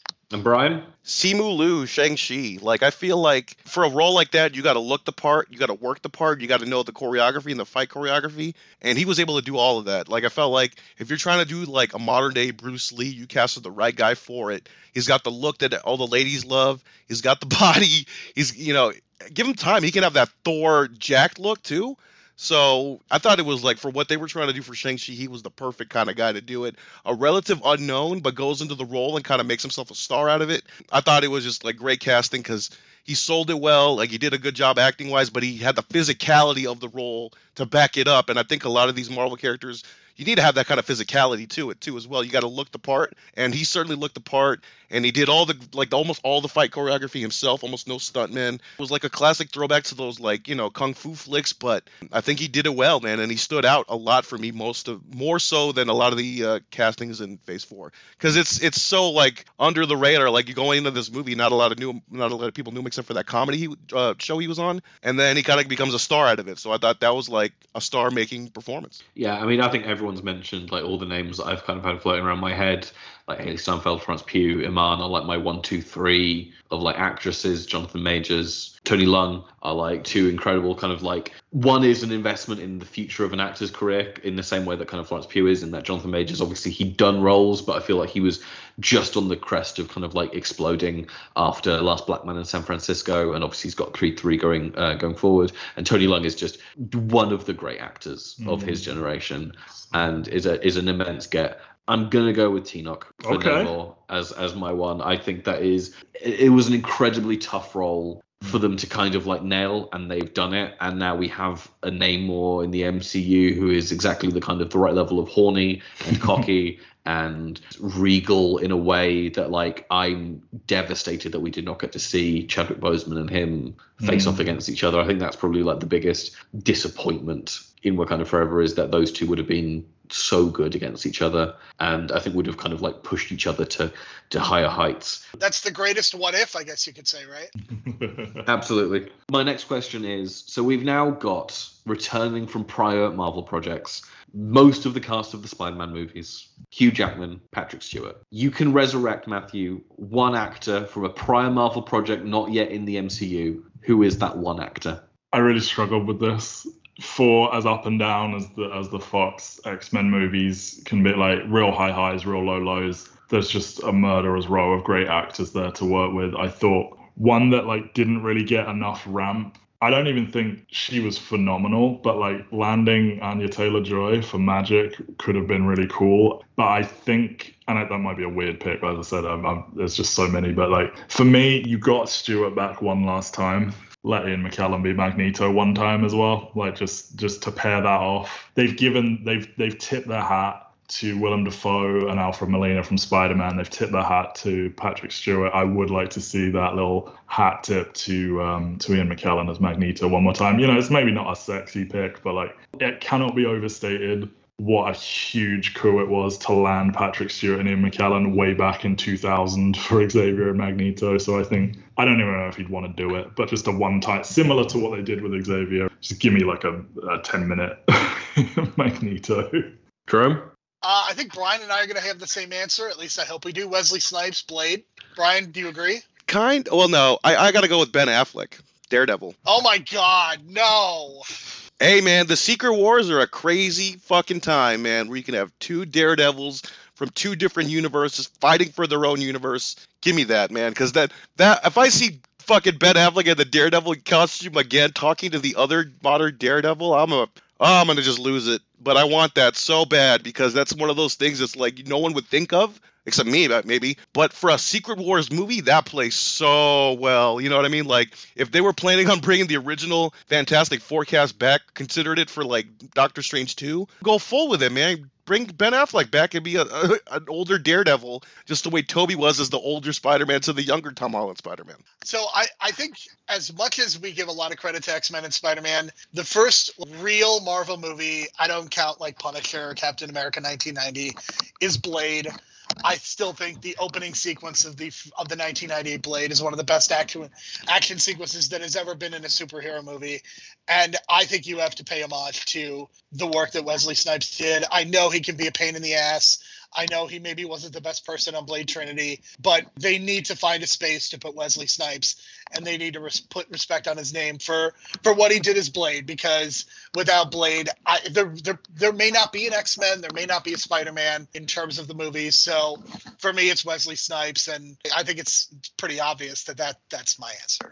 You're right about all of that, but they already found a place for him, and it's What We Do in the Shadows. What a great cameo. I remember I DM'd Brian. I was like, you need to watch What We Do in the Shadows, that specific one, which I was really happy to see him there, but I just want him as Blade. I know. So my answer is, I really want Leah Thompson back as Beverly Switzler. Sorry? From Howard the Duck. Oh my God! Wow.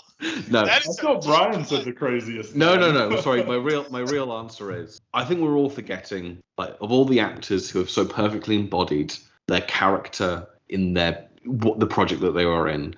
I think what we really, really need, especially in light of kind of like what's been happening in Phase 4, is Finn Jones needs to come back as Iron Fist. My boy. Speaking my language. I can't imagine a scenario where anybody wants to work with him. Nice guy. I did a quiz where him and Charlie Cox came to like moderate a quiz in London. It was just before Defenders. It was a nice evening, and he was very enthusiastic about all of it. Kristen Ritter as Jessica Jones would also, I think, be a top contender as well. I almost don't want to say her, just because I feel like that one's a lock at this point. I think her and Bernthal are 100% coming back. Yeah. Right. Question number 3. No thoughts, just speak. One mutant joined the MCU. Who is it? We've obviously had 2 already with Namor and technically Kamala Khan, but like, yeah, one mutant. Let me tell you a little story about Phantom X.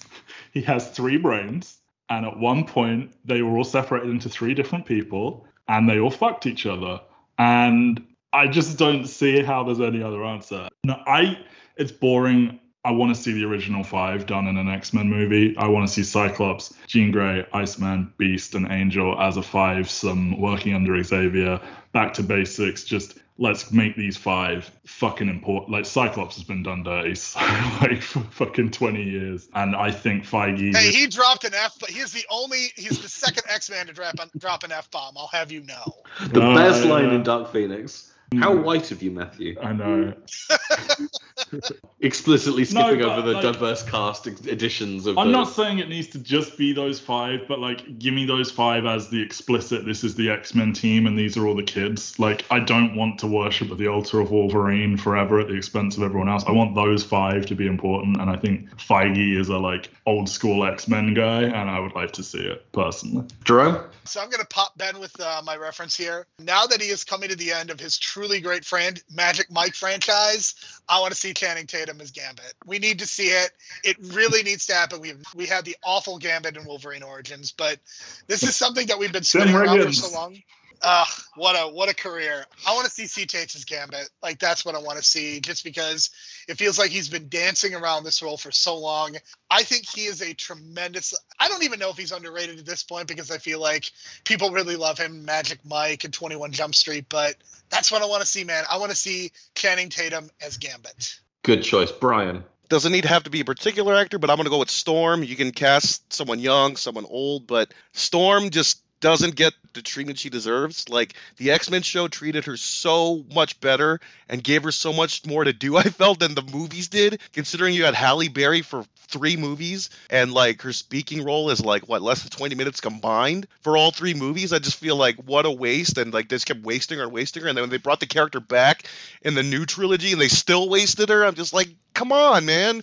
Like, I feel like the 90s show did her so well. Like, it just treated her so much better. Even got that cameo in the Spider-Man episode that, you know, that was kind of out of nowhere that me and Jerome talked about a month ago. But I just want to see her in a prominent role. She should be like a leader, like not just someone in the background. And I just feel like Storm has been kind of getting this like side treatment and like into the background role when she should be more. I feel like she should be more of a leader of the X-Men than even Wolverine. But that's just me. And I don't know if that's just because like I saw her like in her glory days in the show and compared it to the movies. I was just so disappointed. But there is like a good Storm, not movie, but like a good role for her to be like a lead player in a Marvel movie somewhere out there.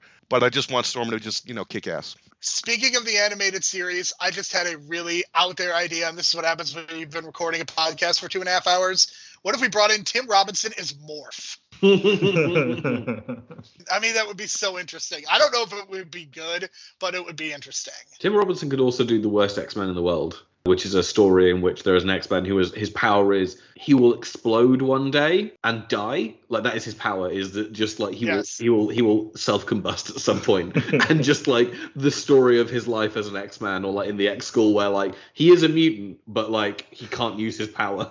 My real answer though is, if you listened back in the day to Matt and I's Pitch Please podcast where we discussed the X-Men, I mentioned my favorite X character, which is not a joke. They are legitimately my favorite X character, despite the fact not being a mutant. I really want Dupe to show up at some point in the movies. Dupe is a little grey alien who speaks in an alien language that you have to translate when you read the comics. But like, he is the cameraman for X-Force/Ecstatics, who are like this reality TV version of the X-Men that go on missions and die in like horrific ways, and like he's recording it to be like shown in like Mojoverse and on television and stuff like that, and eventually becomes the caretaker at the Xavier School, where like Wolverine gives him like super secret missions to go off and do stuff. And there's a fantastic issue of Wolverine the X-Men, which is just what has Duke been up to, and like he's a spy, he's like delivering packages, he's like doing assassinations. I want Marvel to get weird, and X-Men is where Marvel can get weird.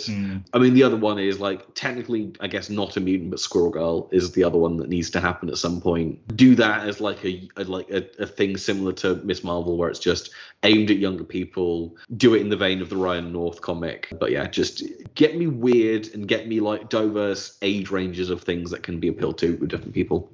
Next question. Pick one project from Phase 4. You can turn it into a movie, TV show, or special, which one you think it would work better as, essentially. Matthew. Yeah, I think Brian said it seemingly 6 days ago. Eternals should have been a 10-episode television show. You got 10 characters, you got 10 episodes, give them each a focus. You can even keep the same key plot, but make one of them the focal point, like Lost, that just, to me, made all the sense in the world because, it's a lot to ask people to meet 10 people in 2 hours. And I thought it was a really interesting group of actors and power sets and everything. It just needed even more time to breathe and do Icarus last because you're going to reveal he's the villain or whatever. But yeah. Ms. Marvel, turn it into a movie. I think it would be so much better as don't even do 2.5 hours. Do a 1 hour, 45-minute teen drama, teen comedy in New Jersey. And then if you want to do a sequel in Pakistan, do it there. I just think it works out so much better as a movie as opposed to a TV show. Yeah, that would be my pick. Brian. So yeah, I'll go with the Eternals, like I mentioned earlier, because that's clearly it was clearly the one that's obviously should have been a show, and they went the complete opposite route with that. My backup pick would actually be What If, and I would just cut it in half. Make the episodes longer, give us more of a story in the episodes, don't cut them short like you did with the other ones, and give us more time to invest. Cut it in half. That way you save the storylines for more down the line, or just don't do something like Party Thor was not necessary. It was fun, but not necessary, so you can just eliminate that completely. The What If on T'Challa, the What If on the Marvel Zombies, and those give time for, but other stuff is just kind of insequential. I mean, I've got so many options. Make Thor: Love and Thunder into 2 movies. Make Falcon and the Winter Soldier into a movie, or even 2 movies if you want to do it for that one. Don't do What If. I think I have to go with Moon Knight into a movie. And do that properly and do it kind of play with the DID and set it in a mental institution. Try and differentiate it from Legion. I think Legion does a lot of the stuff that Moon Knight wanted to do and got to its pie first, and so you end up with this thing where we're gonna do the Mummy, but don't make another Mummy movie because we did that 5 years ago with the Tom Cruise Mummy movie and it was awful. So do something that we haven't seen in these Marvel movies before. Use Oscar Isaac style power to do that and get away with it that way. Cool. And then my final question is: we finally have a director for Fantastic Four. We don't have a cast yet, but what should the Fantastic Four movie be, Matt? Incredibly important. I think this is the first family of Marvel. Fantastic Four and Spider-Man. And then X-Men comes along. X-Men has a bit of an identity crisis for a while, and then the book gets fixed. But Spider-Man and Fantastic Four straight out of the gate are what Marvel is built on. And, I think some people like that first Fox Fantastic Four, but, to me, it's 2 nothing movies and then a really, really fucking bad one. And, they went away in the comics for a while because politics and shit like that. But, these should be some of the biggest fucking characters that exist. People should like Sue Storm more than anyone out there. And you've got Namor now. Doom, to me, is the greatest villain in comics and should be treated with all the care that Thanos was, and even more so. So, I want it to be this big fucking thing that they treat, I want them to really take their time and make sure it's good. But I also want it to just be fucking fun and campy and silly. And there's talk of you can make it they were doing stuff in the 60s, you just didn't know about it, and they've been off in space and all that. I don't really mind. I want it to really take the time and let it cook and be really good. I'm probably not the best person to speak about this in terms of because I don't have the attachment to Fantastic Four that Matt Waters and Kevin Ford, who I also do podcasts with, Kevin Ford is the biggest Fantastic Four fan that I know. And I know that this would be incredibly important to him. And I know that he and Matt may at some point either discuss a Fantastic Four run or watch the movies, which Kevin has never done before. So hurts him too much. Hurts him too much. So it's hard for me to say definitively what I would want. I think with Phase 5 and Phase 6, I want movies that are focused on the stories that they're trying to tell and not trying to tell 10 stories and also set up what is going to happen. If there is a Fantastic Four movie, I want a fucking Fantastic Four movie. I don't want a backdoor pilot to 3 other Disney Plus shows. I don't want mutants to be mentioned or things like that. Give me a Fantastic Four movie that is focused on the first family of Marvel. If you're going to say they were in the 60s, then do that. Make it an epic 40-year story, because unlike the Eternals, you only have to focus on 4 characters instead of 10. Brian? I want that 60s movie so bad. And I don't know if it's because The Incredibles was so good, but the idea of a Marvel movie in the 60s has just been like in my head for so long because of what we saw in, I think it was Endgame, where we saw like Michael Douglas like in the 70s. And I was just like, God, if they could just go back a little more, the 60s and Marvel is like, almost like the birth of like the golden era for Marvel, right? Or maybe this, I don't know, golden silver age, whatever. But still, that era was like when everything started blowing up in the comics. To do that, I think, man, because I really want to see the 60s in the MCU 60s, man. I want to see that time period and all these different things. And like, if the Fantastic Four were there, like, I want to see them being heroes, but then in the shadows kind of thing, because we're not supposed to know they exist. I think that should be part of it, because like no one's mentioned the Fantastic Four up until this point, right? So let's make it seem like there's this legend from the past that people don't even think they were real, and all of a sudden they come back all these years later from space. Like that's a story to tell. Like it's almost like Lost in Space kind of thing going on, a little Star Trek-ish, you know what I mean? Which is fine. Like I love Star Trek movies and I love the original show, so Star Trek it up a little bit, you know what I mean? And make it this cosmic journey that took them so long to get back. I think there is a Star Trek show, was it Voyager? Where like it's the whole show they're just trying to get back from where they were. So give me something like that, where it's this over time, you know what I mean? And with the Fantastic Four, like the aging process is totally different, obviously. So you can explain that easily, and they're just going to be like, we've been gone for 40 years, but we still look good. We still look young because we have powers. So that works for me. But I just love this idea of them popping up at the end, kind of like the way we got First Avenger. Like I love the way the First Avenger was put together and the way it comes back into the modern era at the end of it all. Give me that, but in the 60s, a fun cast that has a lot of chemistry together, and make science fun. You know what I mean? Like make it feel like I'm on a journey of the unknown and just kind of explore a little bit. And that's kind of what I want from the Fantastic Four. I'm so worried about their director choice for this movie. Like going from John Watts to Matt Shakman. Like neither of them are awful directors, but neither of them are Fantastic Four quality directors. I know it's hard for them to get like huge names, but like this needed to be a Brad Bird. This needed to be someone who has a command over tone and all of this stuff. Like I need to know that the four actors you're going to get are four of the best actors of their generation. I need to know that Doom is going to be like a big fucking deal. I need to know that you're going to pull out the stops and get a Joaquin Phoenix or someone of that caliber to come play this character. I mean, obviously Joaquin Phoenix is like Feige's White Whale. They came so close with him for Strange, but like you need someone who is going to hang around and be able to like pin a phase on, or pin two phases on, or whatever. The fact they're doing Secret Wars without doing Doom first apparently is really insulting to like that character who is the best Marvel villain. Fantastic Four needs to feel, as Matt said, important. It needs to feel like this is an event, that we have got these characters. These are the characters that kicked off everything that we know about superheroes. Yes, Superman, Batman, Wonder Woman, they all existed first, but superhero comic book storytelling does not exist without what Stan Lee and Jack Kirby did in Fantastic Four. This is where the Inhumans came from. This is where Black Panther came from. This is where Silver Surfer came from. This is where Namor got his resurrection. This is Galactus. This is so many characters and archetypes and things that are like the basis of all of Marvel Comics. We can do entire phases based around Nihilus, and that would be great. I want to see the giant bug army. I want to see Mole Man and like going underneath and kind of like, I want different movies that have different vibes. Like Fantastic Four is an impossible ask to do, but if you do this right, this could be a real crown jewel. Okay, Ben, I'm shocked at what I'm about to say, but here goes. I know that he has his issues storytelling wise. But what if you bring in J.J. Abrams for one movie, no sequels, he doesn't have to finish anything. What if you say J.J. Abrams, because one of the things that he does really well is kick off franchises. Casting. He kicks off franchises, and he is a really good at casting. Yes. Would that be someone that you think would be really good in the director's chair? Because, again, I despise Rise of Skywalker, but that is probably the type of person that I think should be directing this movie. Yeah, I think the original Star Trek is one of the best movies of the 2000s.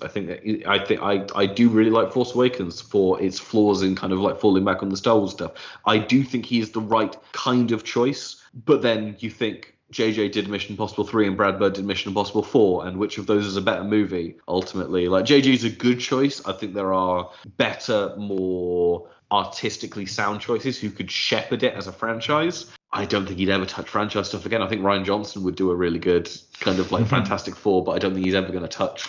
Wasn't there a wild rumor Spielberg was interested? Spielberg was like floated a while ago, or like they were approaching Spielberg to do it. And again, Spielberg is the right kind of caliber actor, but you're also kind of scared after seeing Ready Player One that like, does he have this in him anymore? Even though Tintin was like less than 10 years ago at this point from Tintin, but Tintin's like great. I love Tintin. It's what the Uncharted movie should have been. That's the kind of tone you want from it. Like I don't want to say by it should be a big deal. I don't want it to be like grimdark. Like Fantastic Four is like full of heart and love and goofiness and space. I want adventures. Herbie the robot. I want Franklin Richards being a little kind of fucking terror hanging out with the power pack and stuff like that. I want goofy aliens and Molochs and all kinds of just all this shit going on. And Namor just desperately trying to bang Sue Storm. Yeah, it's an untapped corner of the MCU. Kevin Feige obviously knows it's important. I'm just kind of shocked that like they've settled on a form. The executive producer of Welcome to Chippendales is the director of Fantastic Four, and I've watched the first 2 episodes which he directed, and they are not visually impressive. And I was like, really? This is the guy you bring in to direct Fantastic Four? So yeah, very much in agreement on that. Right. That's it. That's all the questions I've got. We've been going 3 hours as a raw record, but there's about 20, 30 minutes on that we need to cut off at some point. Thank you, Matt, for sitting in my kitchen. I really am looking at the clock because I got a train to catch, but it has been fun. I don't know if we can do something this size every year, but it is always enjoyable to cross over like this. And I think more orderly than it's been before because Ben was in charge instead of me or Jerome. But yeah. Thank you, Jerome. Thank you, Brian. Thank you very much, Ben. Fantastic work. One more prediction. Kang is going to kill Thor in Phase 5. I think a fairly solid prediction. I think Taika fucked up so bad that Hemsworth is like, I might be done.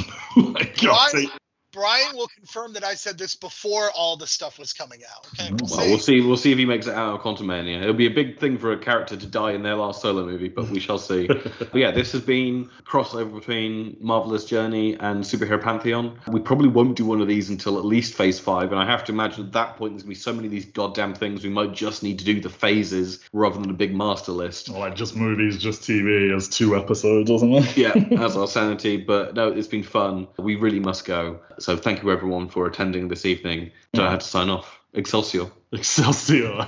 Bye everyone. I hate Iron Man 3. So we're just going to ignore Venom and Morbius, right?